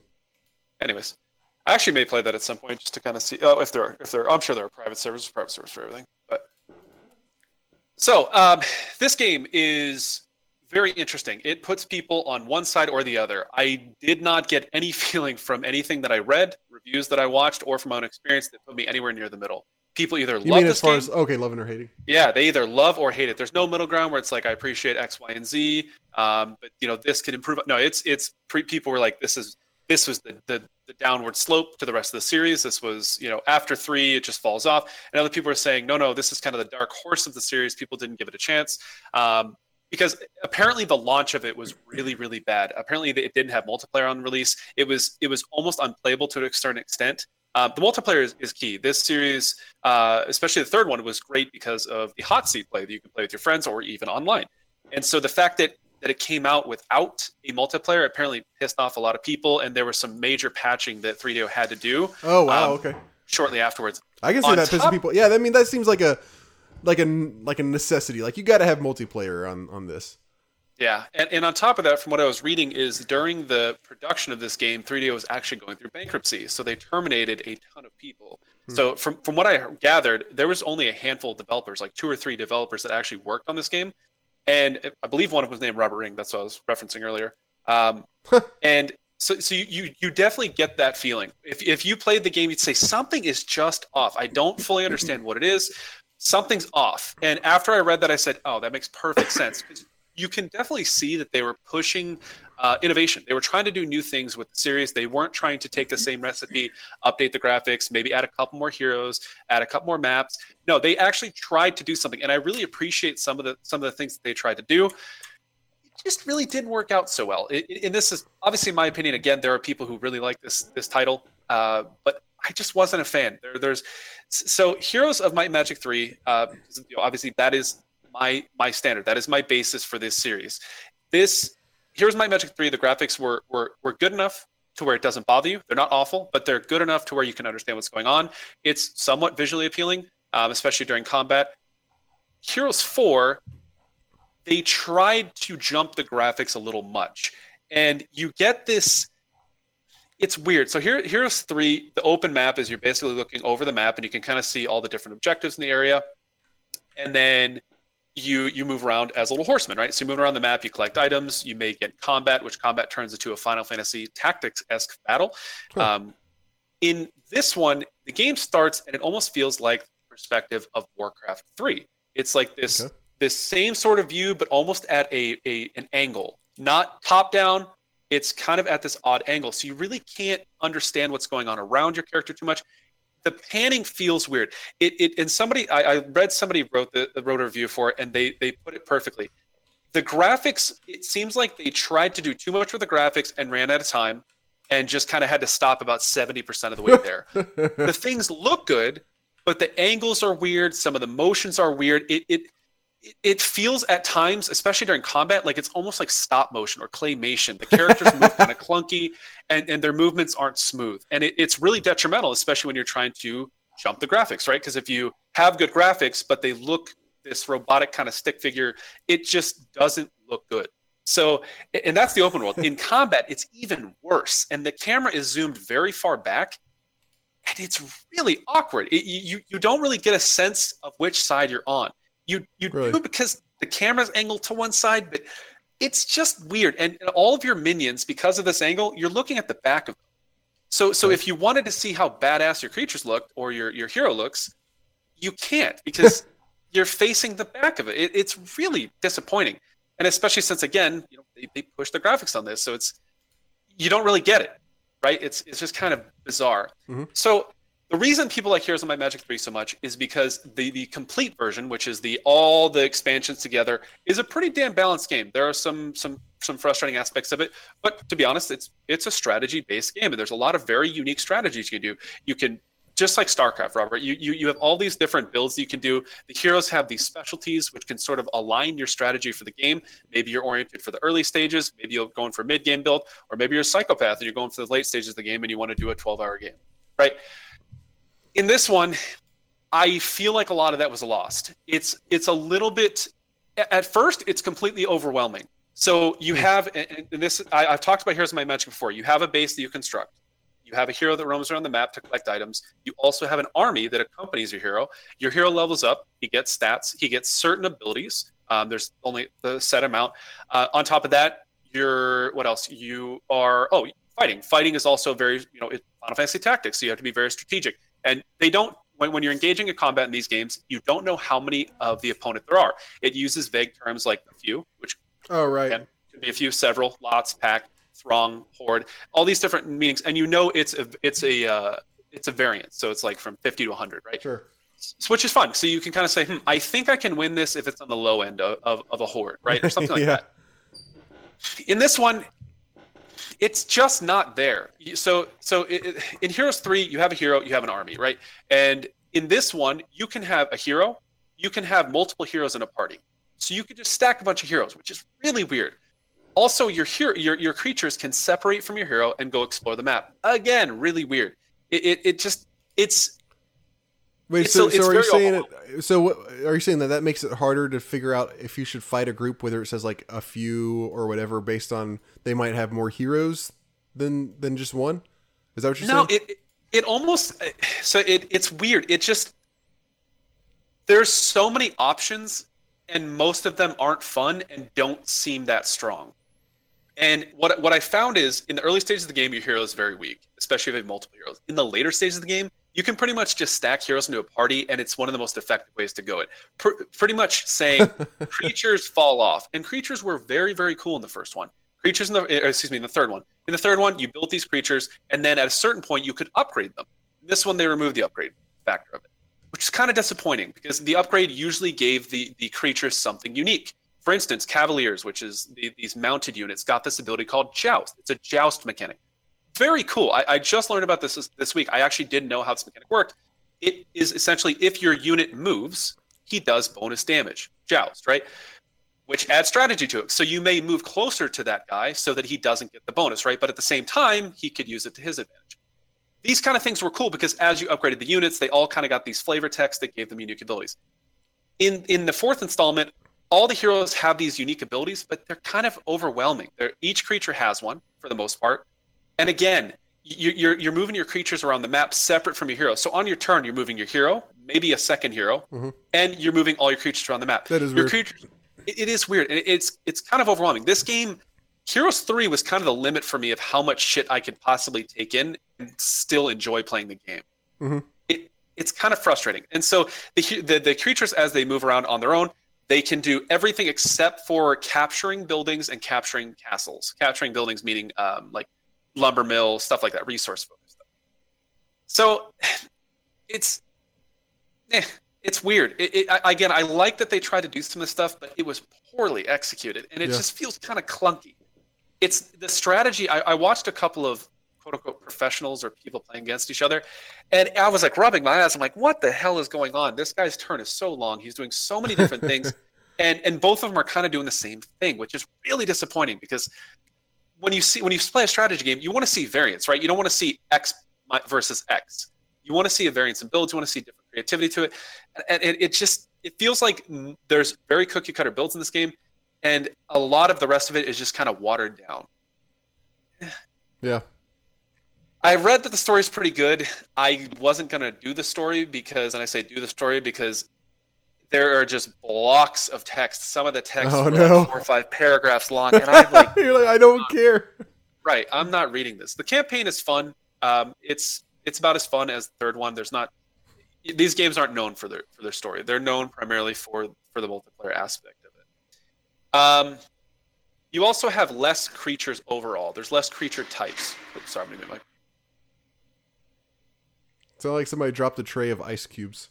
Oh, no, Lisa's moving her chair on. Okay. So there's less creatures, and there's no upgrades to the creatures. I feel like they wanted to put the creatures into the back seat, which it's kind of frustrating to me because the heroes synergized with the creatures, which created this really cool army. And a lot of times your strategy was built around what your hero's specialty was in combination with the different faction you were. Trying to think what else was interesting. Music was great. I will say the music is cool. some of the best music I've in all these series. Third one was great. This one I think is better. It felt like they invested a lot of time in music, which just kind of made me scratch my head because again, bankruptcy, small party, small staff. Let's focus on the music, especially since this game is so gameplay focused. What else? One of the things that I was kind of appreciative of is in combat they added a line of sight feature. So ranged units can't just pelt people across the map if there are objects like stones and trees in the way. Found that pretty cool. It is kind of hard at times to tell if your creature is going to have line of sight because of this oddball camera. Again, it's very zoomed out, so it's kind of like a double-edged. It's kind of like interesting, but at the same time, not executed very well. On top of that, so the graphics went up, but the towns. So when you zone into your town, you construct buildings. Obviously, your base builds up. It gets prettier. It looks cooler. In this one, I didn't feel like my base was that cool to begin with. And as I built more buildings, I wasn't really impressed with it. I feel like the ones from Hero 3, the towns were much more cool. They just the music paired with the visuals for the towns in the third one, I felt was executed really well. In this one, I was kind of like, okay, the music's cool, but the visuals just don't really capture me the same way that they do in the other one. So I'm trying to think what else there really was. I mean, I probably will not give this game another shot. It just You probably will it not. just wasn't there. No, it just wasn't there. It didn't capture me. And I know, again, there are a lot of people who really enjoy this game. It just didn't do it for me. I think there's a lot of people that argue in this series. It's kind of like a cult, Robert. Like the people are huge, big fans of the third one, and people criticize them for it because they're like, "Oh, you're just a bunch of bandwagons." I really do think the third one is very, very well executed. And this leads into, again, I played the third one in the last 10 days. I've guarantee you, I've played at least 25 hours. I have played numerous maps. I played through a majority of the campaign. I have done so many. And what's so fun is, you remember back when you and I were playing StarCraft 2 together, and we would talk about these really interesting concepts for builds, right. and then we'd test them against each other. This is what I've been doing. It is so fun. There is such a variance. It's so exciting because I'm like thinking, I'm like looking through all the different heroes, and I'm like, okay, this would be interesting. I literally have looked at the heroes and gone, which one looks the worst? How can I make this work? And it's so fun to do it. On top of that, the community, again, it's very cult focused. It is a very large community, oddly enough, for Heroes of Might Magic 3. There are tons of maps and different edits and patches that you can download to change the game up. And it's just endless. I mean, it's a massive community. And when I say massive, I don't mean, like MMO status, but it's massive for a game that's 20 years old and is still getting this much attention. Yeah. It's super cool. It's exciting. So I'm going to continue to play the third one. I still think it's the better of the two. I'm going to play the fifth one here in the near future, and I may continue on to the sixth and seventh one. I won't talk about them during this section of the podcast because they're not old enough to my knowledge. But obviously, I'll talk about it. What do we call it? The Current Gaming Subcast. Current Gaming Subcast. Thank you, Robert. You knew that. All in all, if you enjoy the third one and you like the style, the recipe of Heroes of Might and Magic, you will enjoy this game. If you loved Heroes of Might and Magic 3 for all it encompasses, you may not enjoy this one as much. Kind of the takeaway, if you will. It doesn't sound like a lot of people would really like it based on how you described it. I'm telling you, the stuff I've been reading, some people really like it. So weird. I know, and I don't want to, I obviously don't want to insult anybody, but it just did not do it for me. Huh. Well, that sucks. I've played most of them. The only one I think I haven't played is 6. I played 7. I played 5 before. Yeah. Okay. So I know we've talked about this a little bit. 3 or 2? Which one do you like the best right now? 3. And what's funny is you bring up another interesting point is the second one. A lot of people really enjoy, and that's something I'm actually looking forward to playing. I believe somebody wrote into the podcast talking about the second one. I thought you had gone back and played that one. Have you not? Did I play the second? I either played the first one or the second one recently. Let's see. I thought you had played both the second and the third. Robert, at my old age, my memory is just not what it used to be. I know. I actually watched a partial playthrough, a speed run of Heroes of Might and Magic 2 recently. It's very interesting to watch. They take some ballsy risks at points. Oh, was it this one or the first one? I think it was the second one I played recently. Sure. Yeah, it was definitely the second one. Okay. I may take. But the third one, it sounds like the third one is your game. Right? Yeah, probably. But I was listening to a guy talk about the second one today, and he really sold it to me. So okay. I may give it a shot. Go back to Anyways, get right back to it. You know, Robert. Okay. All right, very nice. Time to talk about our top 5s. The top 5 list for this episode is games that we'd like to give a second chance. So, games that we didn't love, maybe, not necessarily disliked, but, maybe we weren't, just super impressed with them, or we were impressed, but we just didn't, enjoy them all that much for whatever reason. We after having, since the time that we've played them, we now think that it's a game that we'd like to go back and try again, see if we like it a little bit more. I guess just the main point here is we're not talking about like games that we really like that we just want to play again. Yeah, and kind of like what I was talking about before the podcast, this was a tough list for me. It really is, and the reason is most of the games that I do not like or that I've stated that I did not enjoy in the podcast, I have very little interest in trying again. Yeah. The only real situation I have for this one was games that I played when I was into playing something else. Mm-hmm. And may have otherwise enjoyed it, if that makes sense. Sure, yeah. I think that kind of... Okay. One or two... I think maybe I'd say 2 of mine are sort of kind of like what you just said. All right, so games that we would like to give a second chance. Number 5, I am going first. I'm going to go with Fear. Ooh, you didn't finish Fear. No, I didn't even get very far into it. You and Blake on one episode really talked a whole lot about how good this game was. And it may not hold up well, to be honest with you, though. Well, I played it after it came out.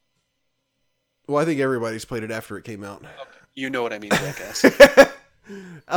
So I it wasn't like immediately then, but at some point I eventually tried playing Fear. And I never talked about it on the podcast because I didn't really I probably only played like an hour or so, and I just wasn't feeling it. Oh, wow. And, most of it was I probably just really didn't give it enough chance to pick up. It did feel a little bit outdated, but, obviously that's expected because it's kind of old. It's not an old game, but it's a little bit old. But yeah, I think I really just didn't give it the chance that it deserves, and I sort of just never went back to it. So I'm not like dying to go back and try this or anything, but I would say that I sort of feel like it deserves a second chance from me. All Interesting. Right. Number 5? My number 5. So I'm going to start by I do not want anybody to hold me accountable for ever playing these games again. Uh-oh. Yeah. Please don't hold us accountable. Please don't. Please don't make me do it. My number 5 is Final Fantasy Tactics. You guys know how much I hate this game. I have to give it another shot. I don't get a chance to play this game enough. I'm kidding. Final Fantasy Tactics A1 or A2. Okay. I've talked about these games countless times about how much I hate them, but I still get that itch like, oh, maybe now that I'm a little bit older, I'll enjoy it because Final Fantasy Tactics is such a great game. And every time I go into it, it's like, I know what's going to happen. I know where it's going. And then I play it and I'm like, why the fuck did I put myself through that again? Oh, man. So it's on my list. I, at some point, will have to play these games. Any of the ones that came after Final Fantasy Tactics, honestly, A1, A2, or Advanced, I think were the 3 titles. All of them, in my mind, are disgusting for different reasons. But I will, in the future, play one of them again. I don't know which one. I'll probably see somebody speedrun or do something very interesting and be like, oh, that looks fun. And that would actually enable me to actually get through the game. Yeah. Ugh. All right, number 4. I'm going to go with Zach McCracken and the Alien Mindbenders. Interesting. This is a LucasArts point-and-click adventure game. A very, very early LucasArts point-and-click adventure game. I believe it did come after Maniac Mansion. I can't remember now. They were back-to-back. I can't remember which one came first. I'm pretty sure this one was second. But it's not a great game. It is very well known amongst, point-and-click adventure fans. It is a pretty well-known game for its humor. It kind of has the same sort of feel as Maniac Mansion and, a lot of the later, more famous LucasArts adventure games. So it has a lot of things going for it. The problem with this one is that this was before LucasArts implemented their, no dead ends, basically, game design. Not policy, but like game design sort of theory, I guess. Which, of course, is, different from like a lot of other publishers. Sierra, for instance, where you can come onto a dead end in those games and not even know it, or you can die and all that kind of stuff. Zach McCracken, there are many, many, many ways you can come to dead ends. They took a design philosophy which was much more like just let the player do whatever they want. So if you have like a piece of paper and you need it for the game, but you want to put it in a fire and burn it, it's like, oh, if that's what they want to do, just let them do it. As opposed to, well, crap, that's going to destroy their game. We shouldn't let them do that. I can understand, this is before they sort of figured that out, so I can understand why they have that stuff. So it's kind of like just letting you have the freedom to do whatever you want without really thinking like, oh crap, we're kind of destroying the game for people who do this kind of stuff. So I played this very early on for the podcast, and that was my complaint, is that you can screw up your game so easily. What I would like to do is not necessarily play it again per se, but maybe like use a walkthrough and play through it, because it is a funny game. It's got some really neat stuff. The art style is really cool. I would like to go back and play through the game with the walkthrough without having to worry about screwing up my game, just to see like kind of what sort of like funny stuff happens in this one. So this one's kind of a cheating one because I'm not really playing per se. I'm just sort of like going through the whole game. But I would like to, just to kind of see what it does. What do you have for number 4?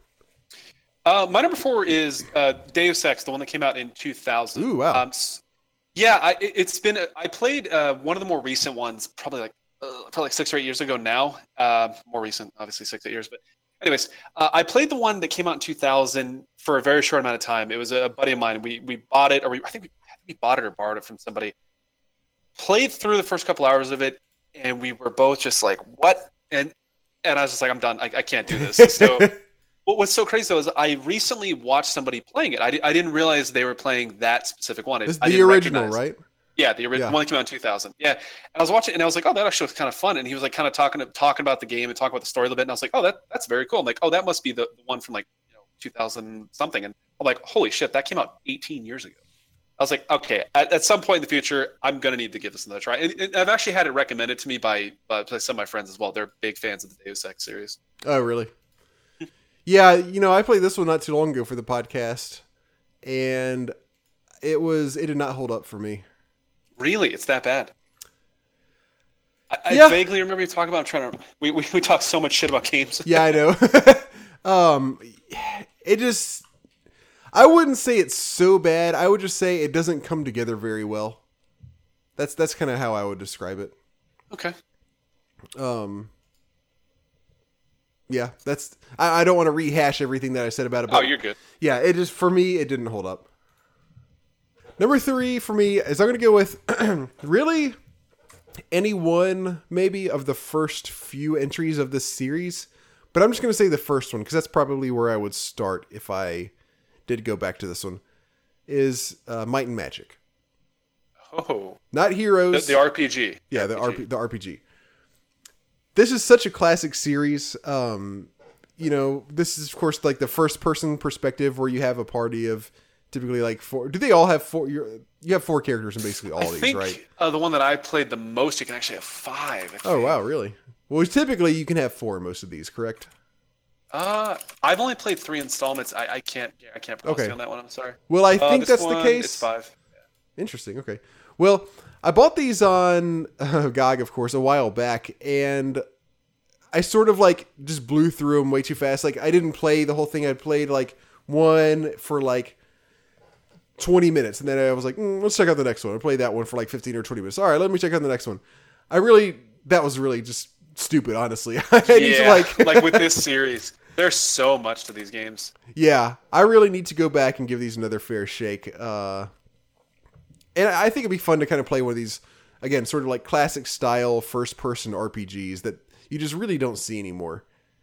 So it looks like number 8 was the first one where you had 5 players. Okay. I love these games. I played 8, 7, and 9, I want to say. 8 is my favorite one without question. And one of my favorite mechanics about the game is if you hit enter, the game goes into turn-based. What? Like, what? It goes from being... I thought they were all turn-based. No, you can have it where it's action, where you're running around and like shooting and stuff, and your characters... Like, kind of it's like turn-based, but not really. I mean, your characters just have recharge time. You can move around without the enemies, like, doing it. Oh, interesting. Okay, I didn't know that. 8 is I love 8. I've beaten 8 like many times, full playthroughs. I've heard 9 and 6. I think 6 is supposed to be like the fan favorite, if I'm not mistaken. Okay, that's good to know. All right, number 3 for you. On a similar note, this is Heroes of Might and Magic 5. As I was kind of alluding to a little while ago, I want to give more of this series a shot to give the trophy to Heroes of Might and Magic 3 in an honest way, I guess. Uh-huh. So I'm going to play the 5th one here. I played a little bit. So after I got burned out on the 4th one, I was like, I'm going to try the 5th one. It's got to be a lot better. So I jumped into it for a little bit. I was like, okay, I'm going to pull the brakes, and I'm going to come back when I'm in a more positive mindset. Mm-hmm. So probably within the next couple episodes, I will play the 5th one and discuss it. Talk about all the hopefully wonderful things about it. Sweet. We're all looking forward to it, Jay. Yeah, sure you are. Jay's gonna rage.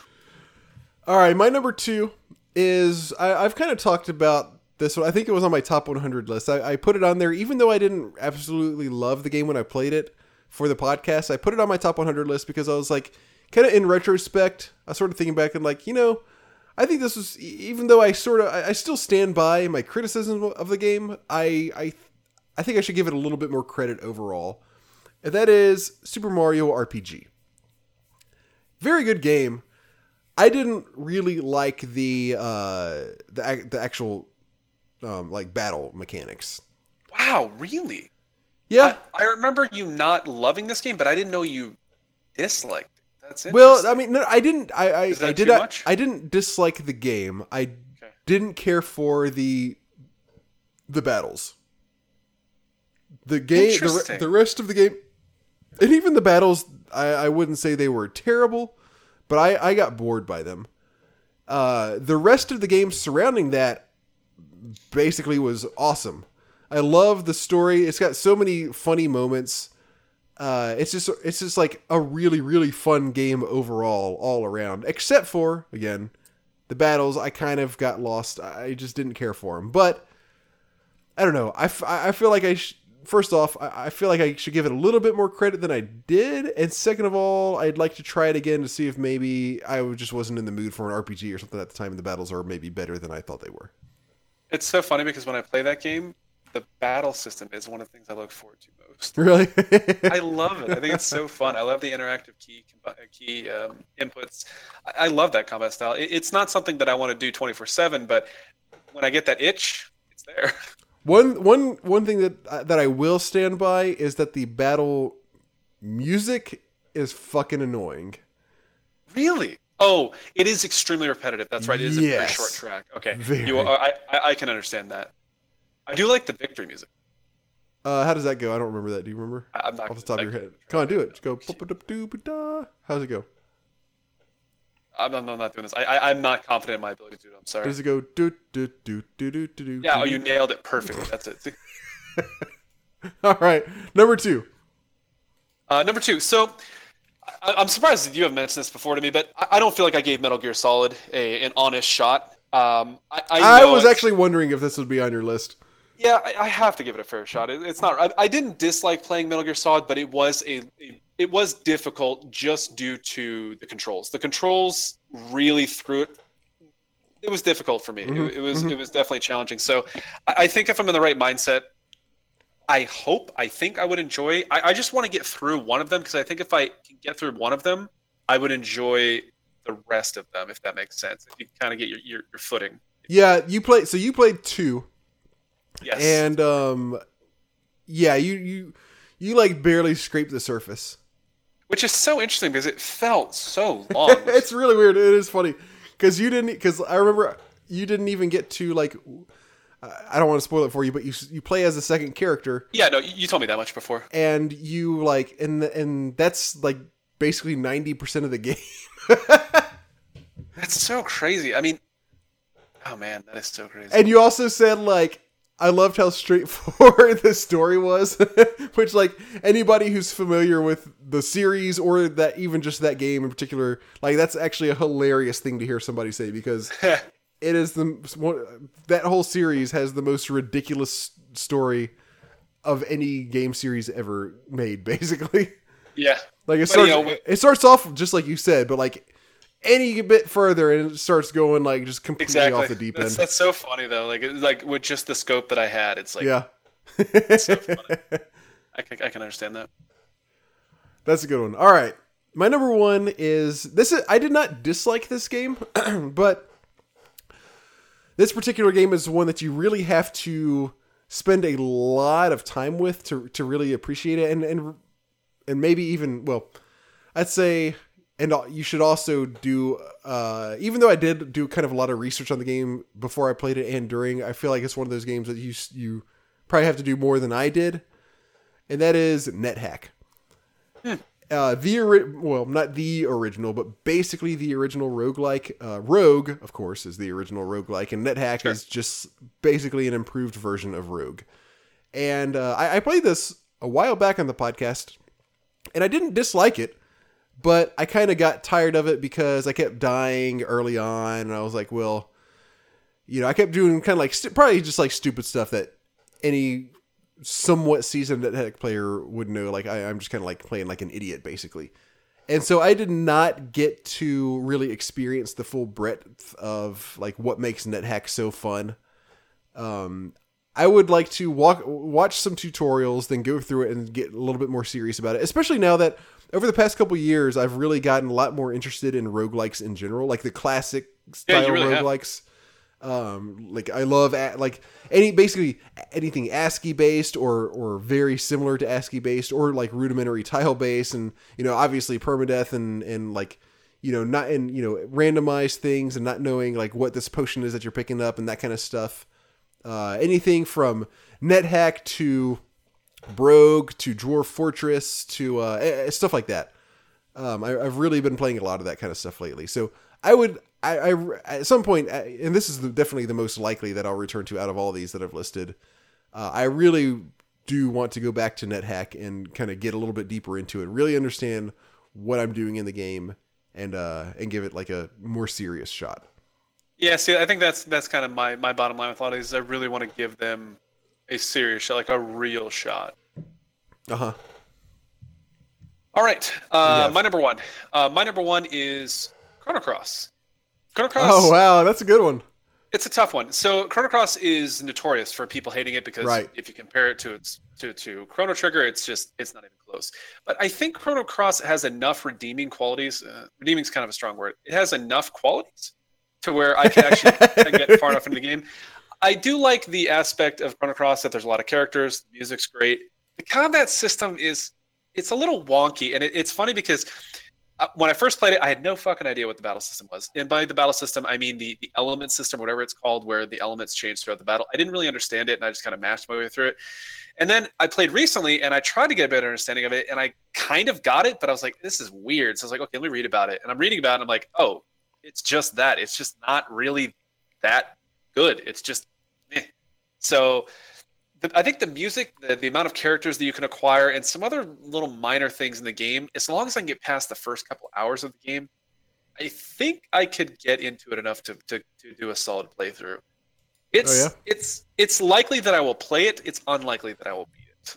Put it that way. Sure, yeah. Is it? I mean, I know it's kind of like an average. It's not a super long RPG. It's like an average, like 30, 40 hour RPG, right?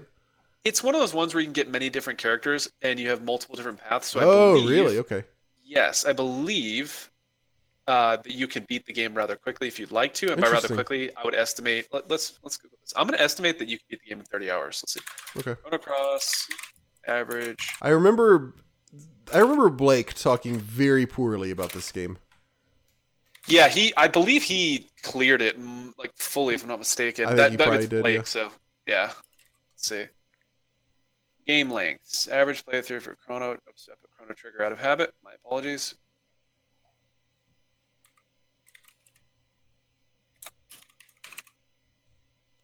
Chrono Cross. Oh, 44 and a half hours. Chrono Trigger is only 22 and a half. Wow, that's crazy. Yeah, it's surprisingly short. Minimum time 40. Minimum time 40, average 44. Okay, so it's off about 15 hours. I'm surprised. Okay. Okay. Cool. So do you realistically see yourself going back and playing that? Yes, I realistically think I will play it probably. I would say within the next 18 months, I will play this again. Oh, cool. Like I said, I will more than likely play it. I more than likely will not beat it. Yeah. Because I just feel like I'm going to get to the same roadblocks at a certain point. I would like to hear a little bit more about this game again. You know, because there are some people who really like this game. I know that's part of the reason. Is like it's interesting. Like in my mind, I'm never playing this. I'm not specific to Chrono Cross, but there are games I'm like never playing that game again. You couldn't convince me. You couldn't threaten me to play that game.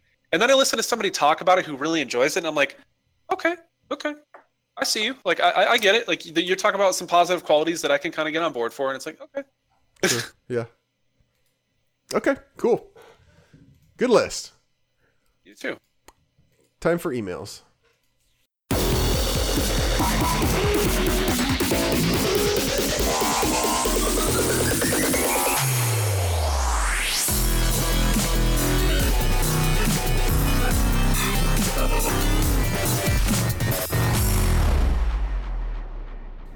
First email. We have 3. First one is... I am disappointed. I'm a little bit... I gotta say, I'm a little bit disappointed also. First one comes from Ryan. Ryan says, time for another amazing email. You're welcome. Thank you, Ryan. We appreciate it. The oddest game I saw during RPG Limit Break last week was Barkley Shut Up and Jam Gaiden. I remember him writing it about RPG Limit Break. Wasn't that kind of like a speedrun type thing for RPGs? Do you remember? I remember him talking about it. I don't remember exactly what it was. I'm Googling it. I can hear you. I believe you're on the, let's see. On the right track, at least. RPG, a week-long marathon of RPG speedruns. Yes, you are. Okay. Oh, wow. Okay, nice. Barkley Shut Up and Jam Gaiden. It is an RPG that obviously has Charles Barkley as a playable character. Most of the sprites are lifted from other games, and the dialogue is fairly silly. I can only imagine. The couch commentary was by far the best part. Did I mention that Space Jam is canon for this game? That should tell you how silly it is. Wait, so is this like a ROM hack, or this is not a real game? I cannot imagine, right? I don't believe so. I was going to say, based on what you said, I don't believe so. Yeah, I'm not even going to look it up. Okay. Which brings me to a question for you. What is it about an odd or weird game that you know you shouldn't like, but you feel drawn to it to at least try it out? Basically, what attracts you to the game? Ooh, if it's something I played when I was younger and it has maybe it may not be that great of a game, but I'm still drawn to it. It's usually nostalgia. If you really just kind of boil it down to its basic element. But for a game that I haven't played, what draws me to it? Usually for me, it's gameplay. I don't know if it necessarily has to be one that you. Well, okay, yeah, I guess to at least try. I was going to say his last couple sentences there kind of gave me that feeling. Something that's odd or weird. Yeah, for me it has to odd or weird, man. Whew. Well, I got an answer for this one. Go for it. No, go right ahead. I'm gonna have to fall back to Honey Pop on this. Oh my. So part of the reason that I wanted to try out, I think the answer to this question, what is it that about an odd or weird game that you know you shouldn't like but you feel drawn to it, is one, I wanted to see what, like, I knew this wasn't a type of game that I typically play, and I was really interested in seeing like as far as this type of genre, like a prime version of this type of game, to kind of see what other people who like these types of games like. If that makes sense. Like, I knew this was not the type of game that I typically play, but I'm like, well, I like trying new stuff, and I like seeing what other people. I like kind of like stepping outside of what I'm used to from time to time. I just kind of want to see what this type of game is like in general, or at least what a good version of this type of game is like.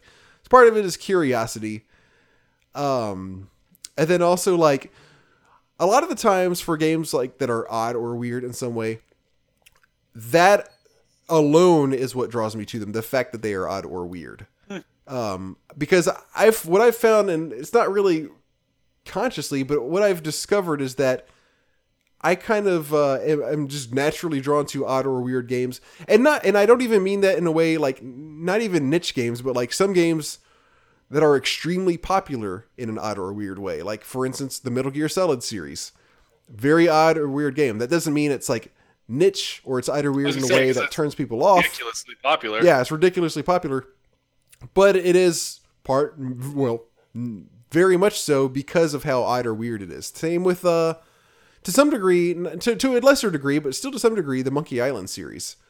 It's not a typical like hero game. It's kind of a funny, weird experience, and I like games that aren't straightforward, super heroic or even just only funny, but they kind of try to strike a balance between they try to strike some sort of strange balance between weirdness and action, or weirdness and like good storytelling in the sense of Monkey Island. I guess that's the best answer that I can come up with for that. Yeah, that's tough. I'm trying to think of something that draws me to games that's kind of weird or odd. I mean, the oddest thing that I can think of is in certain cases, I will go back and replay games just because the music kind of draws me in. The gameplay might be mediocre or kind of average, but if there's some good music, there are times when I will drag myself back through some old games. I'll be like, what was I thinking? I could have just listened to the soundtrack on YouTube. But there are some old games that I will specifically play just to listen to kind of play the game and almost immerse yourself with the music, I guess. Mm-hmm. Yeah, so I can't really think of anything beyond that. I'm trying to think of. I don't want to fluff anything. That's kind of what I can provide for that. Yeah. Okay. He says, I got through Kirby Planet Robobot during my flights over the Atlantic last week. That's a fun little game. I collected all the code cubes without a walkthrough, so needless to say, I feel fairly accomplished. I may be the best ever. Not that I'm bragging. On a serious note, I enjoyed it, but I'm not sure about the replay value of the game. It was fun to play through once. I've played a little bit of Kirby Planet Robobot, but I haven't gotten too far on it. It is a fun game. He says, I'm continuing to slowly grind my way through Bravely Default. Here we go. Ooh. Unfortunately, money is hard to come by. Yes, it is. And I got my village built up fast, so I bought some items that are super expensive, which has kind of hamstrung me on funds. However, I hit like a Mack truck for all that's worth. The coolest job combo I found so far is monk/spell sword. Oh, I used that for one of my guys. Cast a spell on your Fists of Fury, and you can almost one-shot all enemies. Which, Robert, goes to show that monks are badass. That's funny, because I use that exact same combination on one of my characters. He's the monk/spell sword, and when I'm doing like random encounters throughout the world, I have spell sword as his primary class, and monk as his job command, which is basically a secondary class. So that way I am leveling up the spell sword, because monk is already pretty leveled because you get that one a whole lot earlier. And then when I'm fighting like bosses, then I switch it the other way around, and I use monk because that's straight up more powerful. But then he still has the support abilities, or the spells rather, from spell sword, so he can do more. You're not leveling up spell sword anymore, but for boss battles, it's good that way because you do a whole bunch more damage if you have monk. If you have monk assigned as his primary job. I'm guessing Ryan probably does it very similar to that. But yeah, I'm using that. And even I'm using spell sword on one of my other characters as well, the one that's normally a knight. I have him leveling up random encounters as a spell sword also, because he doesn't do a ton of damage because he's mostly a tank. So I feel like I kind of need spell sword for him, just to kind of do a little bit more. Like the monk, I'm leveling. I have him doing spell sword so he can do like massive damage. The knight really doesn't do a whole bunch of damage, so I have spell sword sort of just to get him back up to par almost. So when I'm doing random encounters, I actually have two spell swords. I have one spell sword monk and one spell sword knight, and then I switch both of those when I do boss encounters. He says, I could only come up with 4 games that I wanted to give a second chance to. I'm sure there are others, but this list will do. Hopefully you all don't ban me for my number 1. Uh-oh. I'm really looking forward to see what this is. All right, number 4, Tales of Destiny. So many good games came out in 1998 that this one got buried in my to-play stack. I played it a little, but never got around to really getting into it. I should have taken pause and tried it again when I was selling the game in 2003, and they offered me a lot for it at the store. I don't think anything of it. I didn't think anything of it and took the money, but now I kind of regret it, especially with all the Tales games that have been coming out recently. I'm starting to think I missed out on something. I'm not familiar with this game. Are you? No, I'm not. I'll look it up real quick. Tales of Destiny. It was it was an RPG, as you could probably tell just from the title. It was PlayStation. Okay, it originally came out on PlayStation. Huh? No, I am not familiar with this game. It looks very well. What? Huh? It's got a really. It's got like a cute art style, but the who made this? Okay, it's not Square Enix, but like the like stat screen and all that kind of stuff looks exactly like some of the old Final Fantasy games, where it's got like the blue boxes, with like the white text and the white borders and that kind of stuff. All right, so number 4 is Tales of Destiny. Number 3, Secret of Evermore. I loved Secret of Mana, so I thought Secret of Evermore would be more of that. Ooh. Wrong.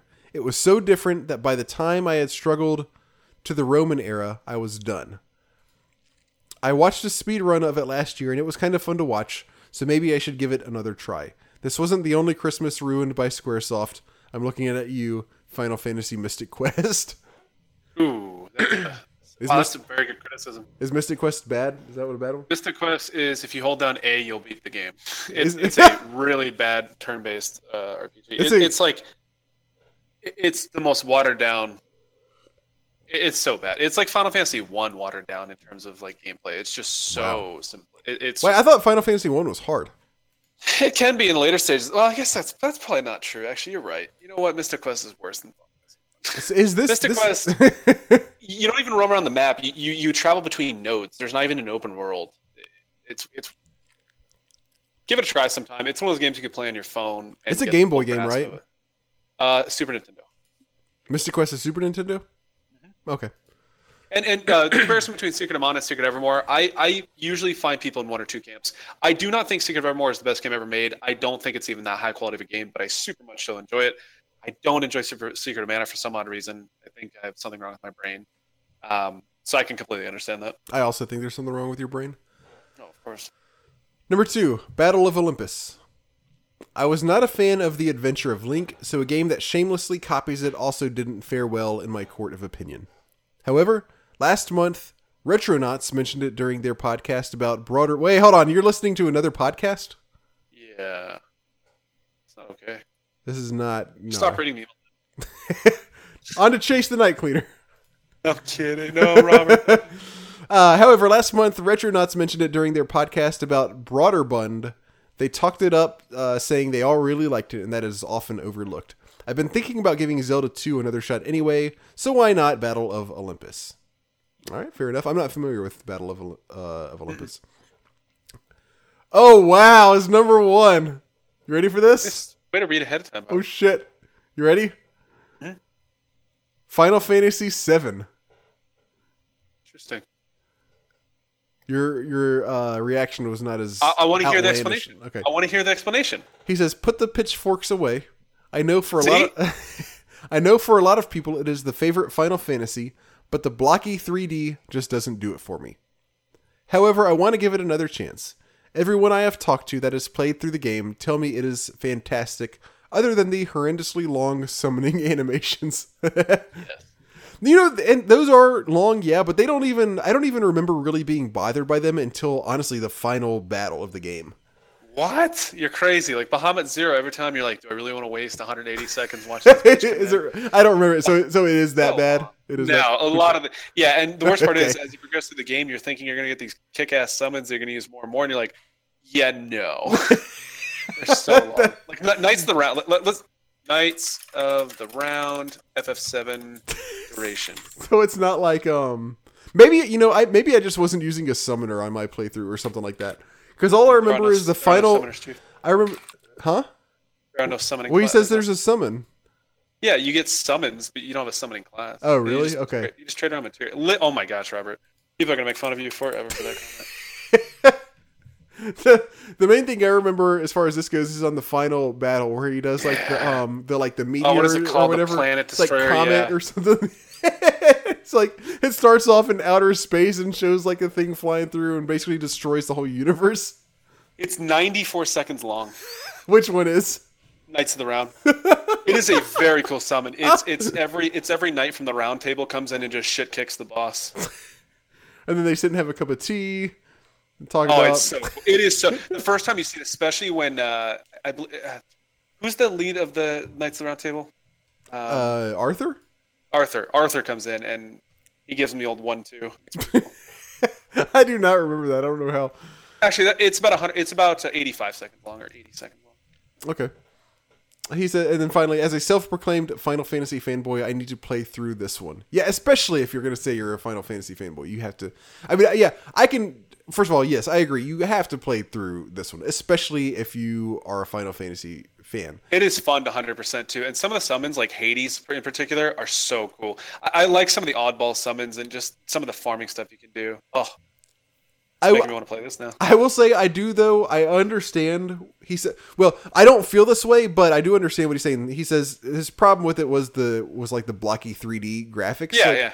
There, like that doesn't bother me, but I know what you mean because there are things like that on some games that do bother me as well. I can't think of any particular examples right now, but I guess one would be like a lot of the Genesis graphics. A lot of those just turn me off instantly, and like. I can appreciate, yeah, there are probably very good game mechanics in this or that game, but like sometimes if a game just doesn't look the way I want it to, I really have a hard time getting into it. And it's even though it's a superficial thing, like I can't help that it still just kind of like turns me off and instantly makes me sort of just bored with it off the bat. So, even though I don't feel that way about this game, I do understand what he's saying. And then finally he says, with that, it's time for me to sign off. I have to get kids to Taekwondo class. Have a great, I hope they're leveling up their martial, their monk skills in Taekwondo class. Did you get that joke? That was a reference to the monk class talk earlier. Jay, I made a good joke. Robert, I'm going to give you a golf clap. Have a great evening. At least it sounds like you guys usually record at that time. Yes, that's correct. Ryan. Thank you, Ryan. That was a really good one.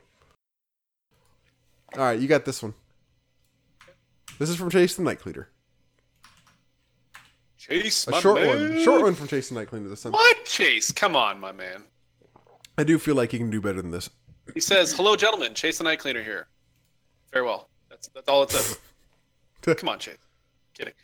Chase says, "Hello, gentlemen. Chase the Night Cleaner here, writing an email on company time." Ooh, I'm telling. Oh shit. He says, "So straight to it. Question of the day. In honor of Street Fighter 30th Anniversary Collection being released, what is your favorite Capcom fighting game of all time and why? For me, it's a toss-up. Do you want to go?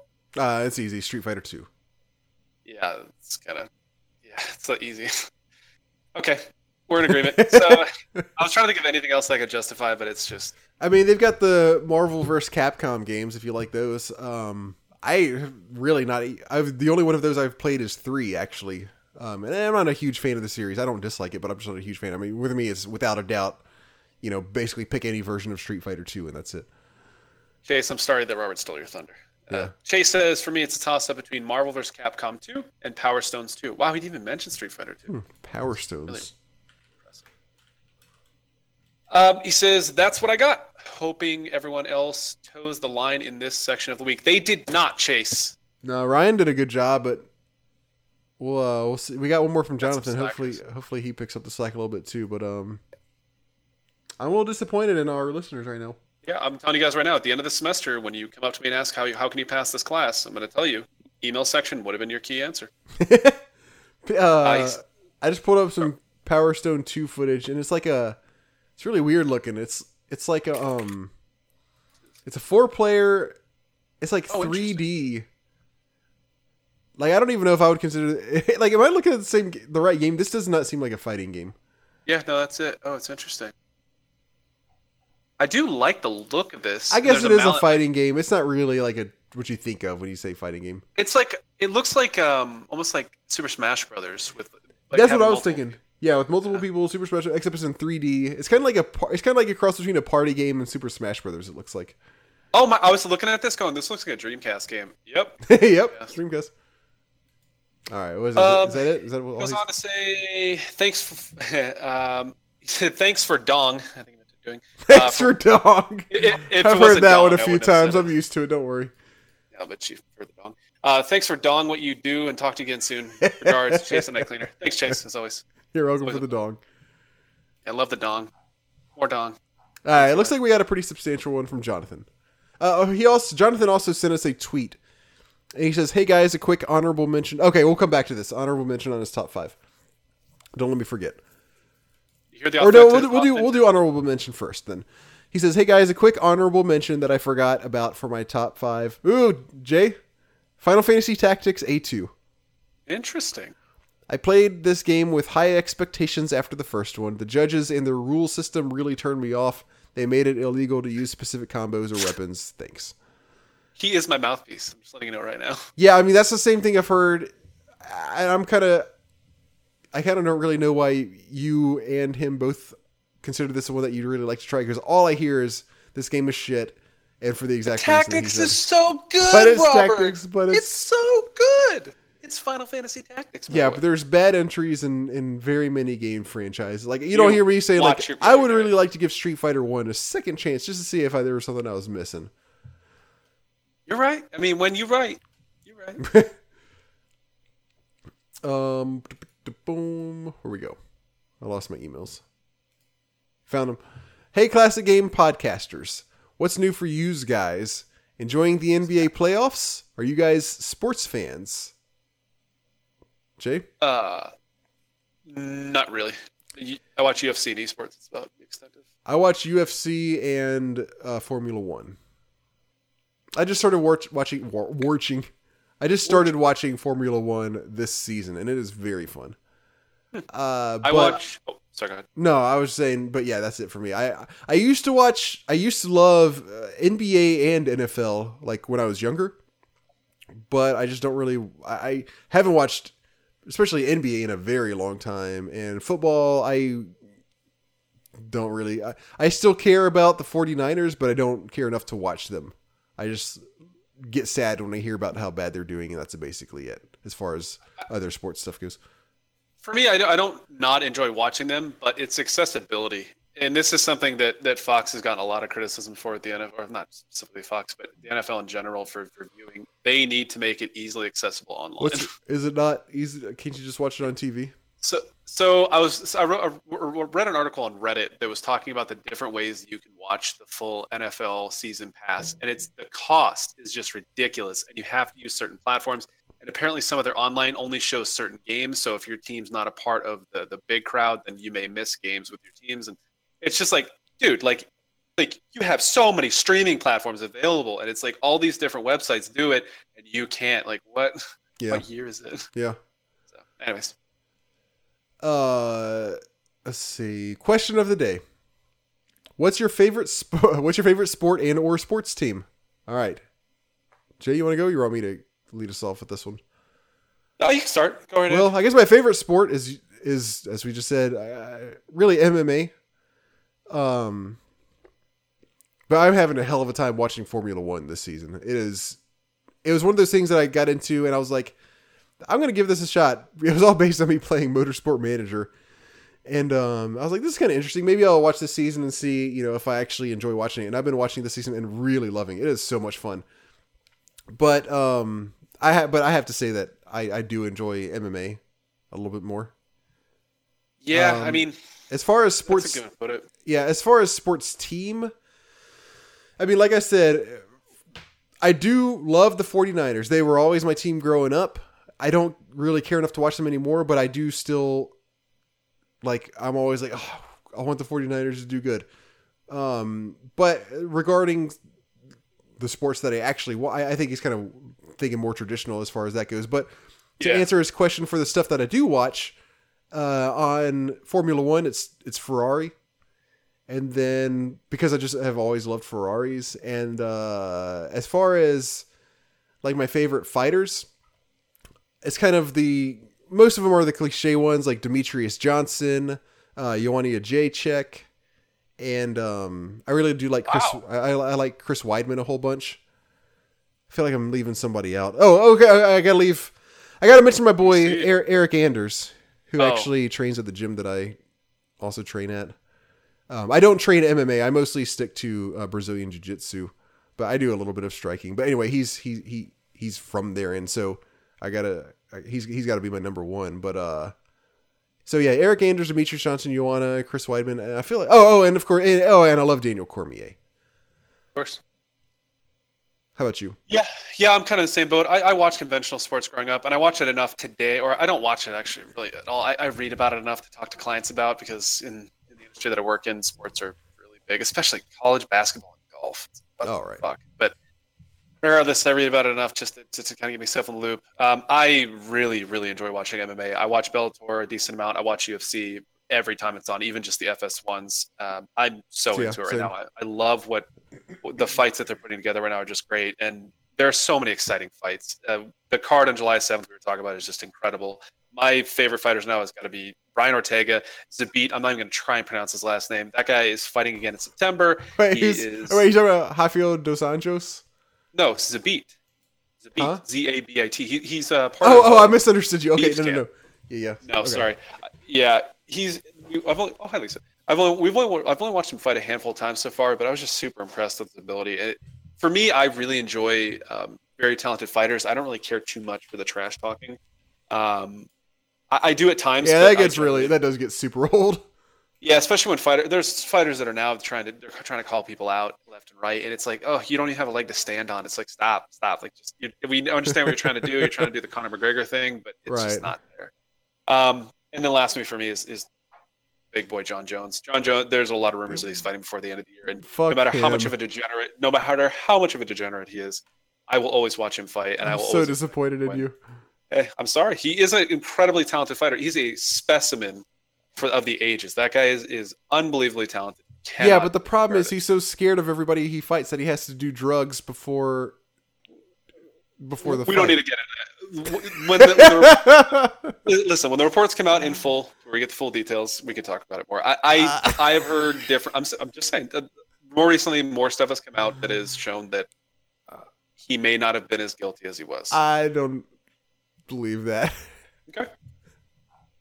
I'm not saying he's regardless, we don't need to go into. No, we don't. You're right. We Regardless, don't. I will watch John Jones fight every day for the rest of my life because he is just unbelievably talented. It's ridiculous. His body type, along with his abilities, it's just a deadly weapon. It's crazy.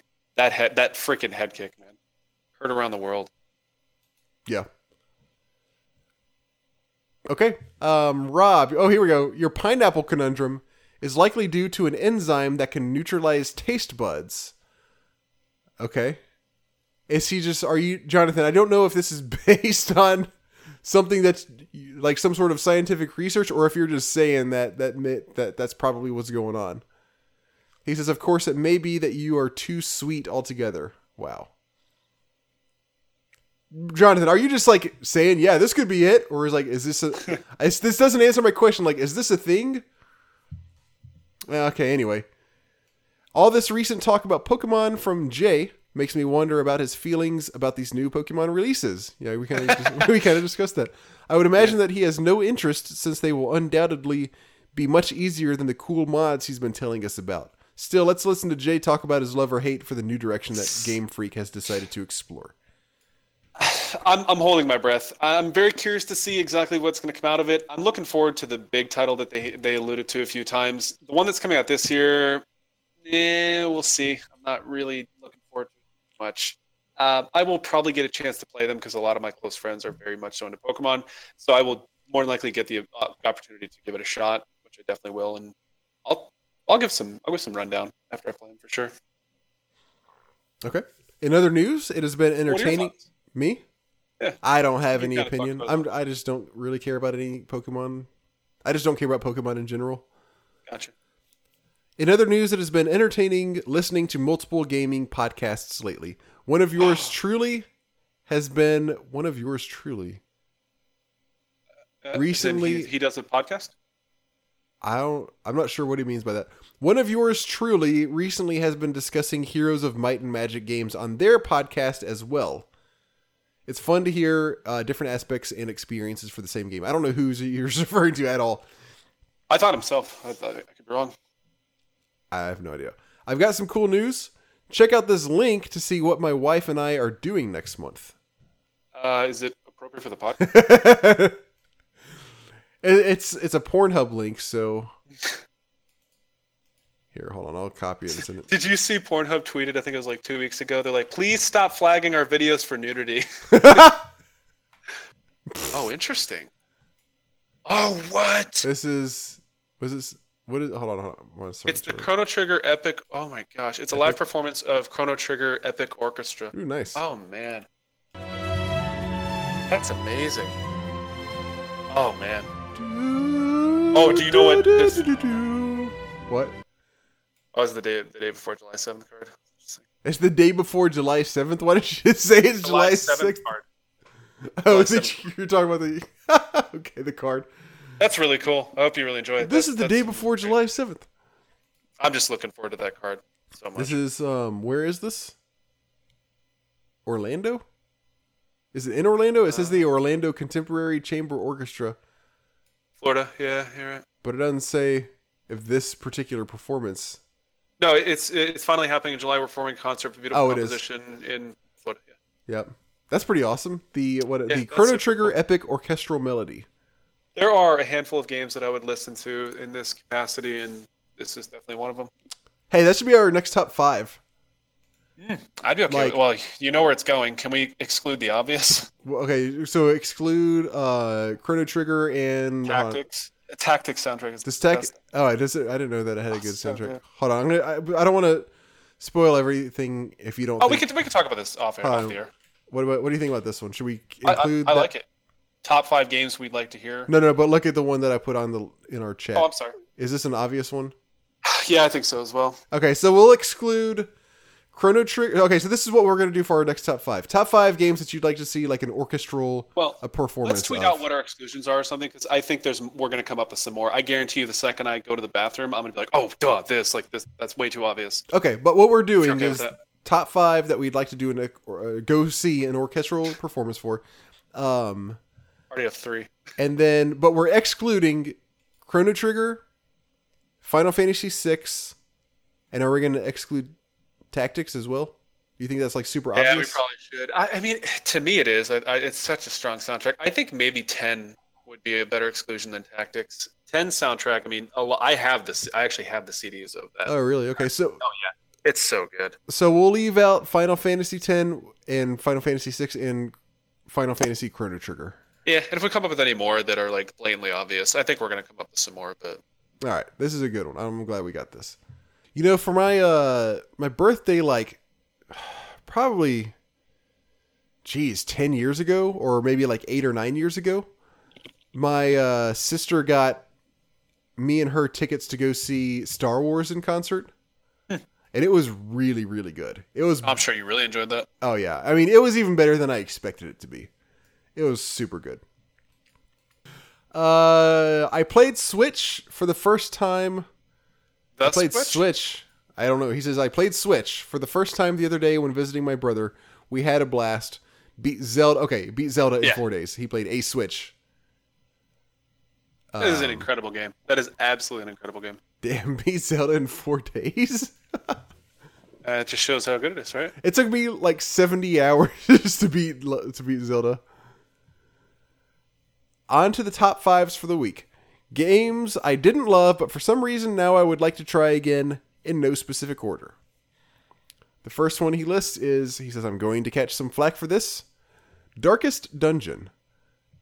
I've heard some really good things about this game. In fairness, I probably didn't give this enough of a chance, but it just never really grabbed me. Gonna have to give it another try someday. Oh man, Darkest Dungeon, I really like. I didn't beat it. To be fair, it does become a little bit grindy at some point, because you get to this point where you have to level up your guys enough to like go to harder dungeons. But leveling them up is kind of hard, because you can't have a group of like several really strong guys and then like 1 or 2 weak guys, because, well, you can do that, but you still have to do the hard dungeons. If you try to do too easy of a dungeon and you have like somebody who's too high level for it, they'll just say like, no, I'm not going to do that. Like, that's too boring for me, or something like, it's not worth my time. And they'll refuse to do the dungeon. So like, if you get a high level guy and then lose him, which he's dead forever, then you kind of have to start leveling up like a whole new group of guys just to get like more people powerful enough to go on the later dungeons. So for all of the amazing things about Darkest Dungeon, that is one of its flaws, where it kind of becomes a little bit tough to get a big enough group of people high enough level to really advance pretty far in the game. But man, overall, I think that's a fantastic game. The next one he says is Xenosaga Episode 1. This game, this is another one that I like. This game was starting to get fun when I lost interest. See, Rob, you're not the only one. I'd like to go back and give it another go sometime, but I don't know when I ever would. Yeah, this game this is another one of those RPGs that takes like 8 hours to start getting good. You know what I'm talking about, Jay? Yeah. Oh, that's a classic for that time. Yeah.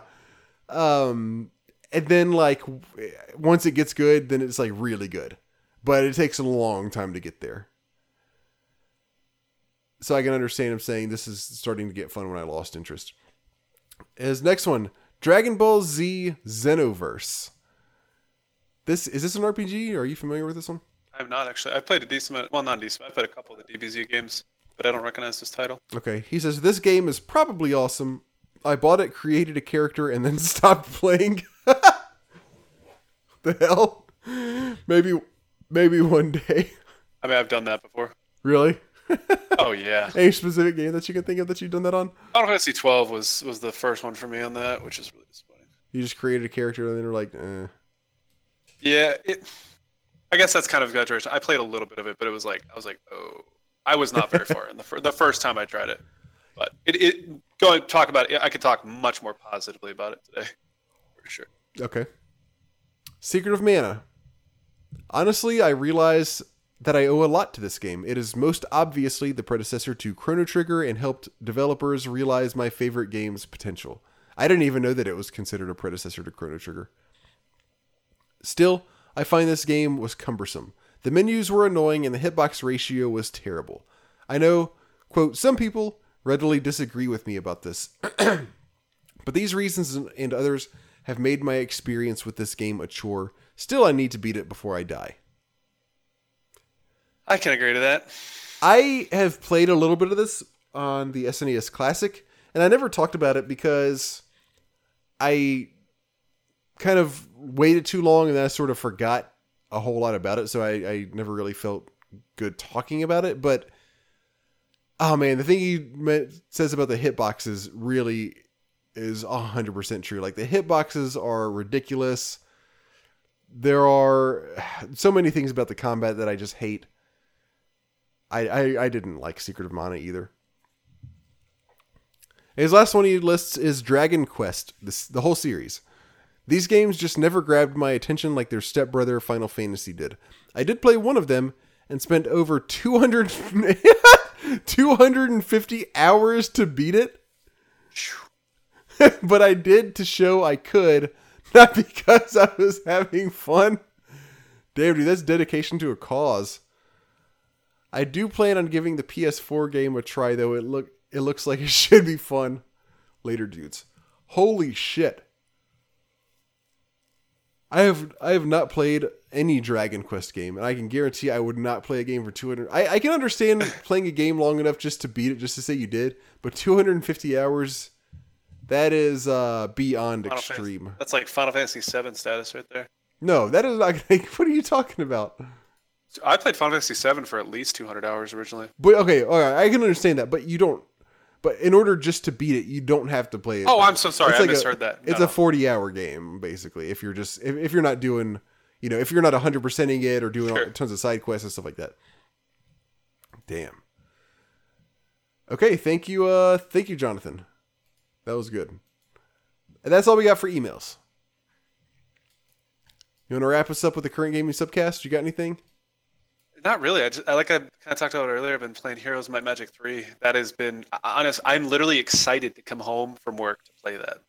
It's so crazy. That's good. I can't believe how into it. It's so weird how much I'm getting into this game right now. But like I said, I've spent a ton of time playing this game recently, and I've played with other people, and it's just fun, man. It's such a great game. That's awesome. I've been playing more Bravely Default. I'm still liking that. It's still really fun. I've been playing.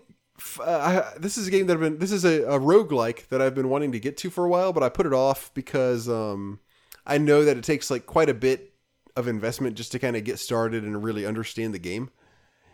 That is Cataclysm: Dark Days Ahead. And I'm not going to talk much about it yet because I'm still just to the point where I kind of basically know what I'm doing and I'm not just dying like 20 minutes into the game every single time. But I need to play it a lot more before I really can feel like I can talk about it. But I'll just say I'm having a ton of fun with it, and it is one of the most impressive games I've ever played in regards to like the breadth and depth of it. Like, there is so much to do in this game. Like, there are so many different systems at play in the whole entire game that it is kind of unbelievable. Like, it's a roguelike, and it's also a survival game where you have to kind of go around and find tons of stuff and craft tons of shit to be able to survive. There's like, you have to make sure you're wearing the right clothes because like to make sure your body temperature is fine because whether being too cold or being too wet or being too hot all affects your character and how well he's going to do in various situations. There are a trillion different like crafting recipes, and then there's like levels to how good you are at survival and how good you can craft this and that. And of course, there's levels for other things like firearms or just like hand-to-hand combat or driving cars. Even there's a level for that, or mechanical type stuff. There's even like a nutrition system built into the game where you have to not, and actually the way I'm playing is just while I'm learning, I have a mod that kind of like simplifies it. So where all you have to do is make sure you're just getting enough food. But if you're playing like without that mod that simplifies that, then you actually have to make sure like you get the correct vitamins, you get like enough protein specifically, you have like enough calcium so your bones don't get too weak. It is crazy how in depth this game is. I'll give one teaser, one kind of funny thing that happened. So, like I said, you have to make sure you get water and food. That's the most basic things of survival. And it's the whole game is set in a zombie apocalypse. So my character, there are like a trillion different types of characters you can play as. Like you can even play as a clown as one of the characters you can play as. Or you can play as somebody who like, you can play as like I don't remember if the character himself is a pharmacist, but one of the characters you play as like starts off in a pharmacy that's been like ransacked. The player that I think a lot of the beginner player character, like a lot of beginner players like me play as is just kind of like a basic survivor. And you start off in a survival shelter. Like there's this like kind of like almost sort of like a bunker. It's like where you and one other person have gone to kind of like just like ride things out, or hope that everything is going to blow over. Of course they don't, but you're in a fairly secluded place where you're not just going to run into like zombies right off the bat. And so nearby is a swamp, and you can get water from the swamp and like put it in a bottle, or I happen to find a gallon jug somewhere, so I can put a whole bunch of water in it. But you have to make sure that the water is purified, otherwise there's a very good chance you'll get sick. But I didn't have anything, I had not built anything yet that I could start a fire in. So what I had to do to make sure I could purify some water is I found a pan and I found some matches. So I went out to a bush nearby and I set the bush on fire so I could boil the water in the pan over the bush. And then put it in my water bottles to have for later. And so I was doing this, but I didn't realize that fire spreads very easily from a bush. So I basically burnt my legs so badly that my legs were useless. Jesus. Because the fire spread, and like I did a few wrong things and accidentally stood in the fire for too long, and it like completely destroyed my character's legs. I had to basically like crawl off into like another little water tile to finally put out the fire. And in the meantime, all of my supplies got burned up in the process. but luckily, something happened shortly after that and the game crashed. And so it didn't save that. So I got to give boiling water a second chance. But anyway, I'll talk about that more some other time because, like I said, I'm still really just scratching the surface. But I'm having a ton of fun with it. It's Cataclysm Dark Days Ahead. And I think that's all we got for this episode of the Classic Gaming Podcast. Quick reminder, later this month, in fact, we need to go ahead and set a hard date for this. Or not necessarily a hard date, but a date. So, Jay, today is the 2nd. Our next... Today's the 1st. I'm sorry. No, well, for me, it's Oh, for you. Now. I'm sorry. You're 3 hours ahead? But, okay, yeah. So, for today is, for all practical purposes, the 1st. We'll probably record the next episode on the 15th. And then the next one after that on the 29th. And so game of the quarter, this quarter ends at the end of this month. So why don't we set the date that we're going to discuss 40 Winks to be on June 29th. Okay. Sound good to you? Yep. All right. So as a quick reminder to everyone, our game of the quarter, which is a new thing for the Classic Gaming Podcast, is the game 40 Winks for PlayStation 1. Jay and I are both going to play that game, and we're going to talk about it 2 episodes from now, which we are recording June 29th. If you want to, holy shit, I probably just made some loud noises on my microphone. If you want to play it as well, we want to hear. This is something that we want, just like not just us to play for when we do the game of the quarter from now on, but the listeners as well. Anybody who's interested, give this one a shot as well. Again, it's 40 Winks for PlayStation 1. I've gotten 1 or 2 messages on Twitter already from people showing me like, hey, I got the game. Jonathan, I believe, was one of them. And so I think we'll be hearing from Jonathan on this. Anybody who wants to take part and tell us what they thought of 40 Winks, write an email to the episode. Just make sure you send us something by June 29th. If you want to send it early, that's perfectly fine, and I'll just hold on to it until then. And if you just want to send it for that episode, that's perfectly fine too. But again, June 29th is when we'll be talking about 40 Winks. Let's Leave us amazing reviews on iTunes. Tell all your friends to listen to the Classic Gaming Podcast. Send us emails so we can have a better email section than we did this time. Even though 3 emails isn't bad, I can't complain. But the more the better, right? Absolutely. Mail at classicgamingpodcast.com. You can literally write us about whatever you want to. Follow us at Classic Gamescast. Follow me at King Octavius. Jay, you have anything to add? No more nudes via email, please. No, don't. Please ignore Jay. You please feel free to send nudes. We talked about this. Enough lists, Robert. We're not on enough lists. We're on too few lists. All right, thank you, everybody. We will see you all in 2 weeks.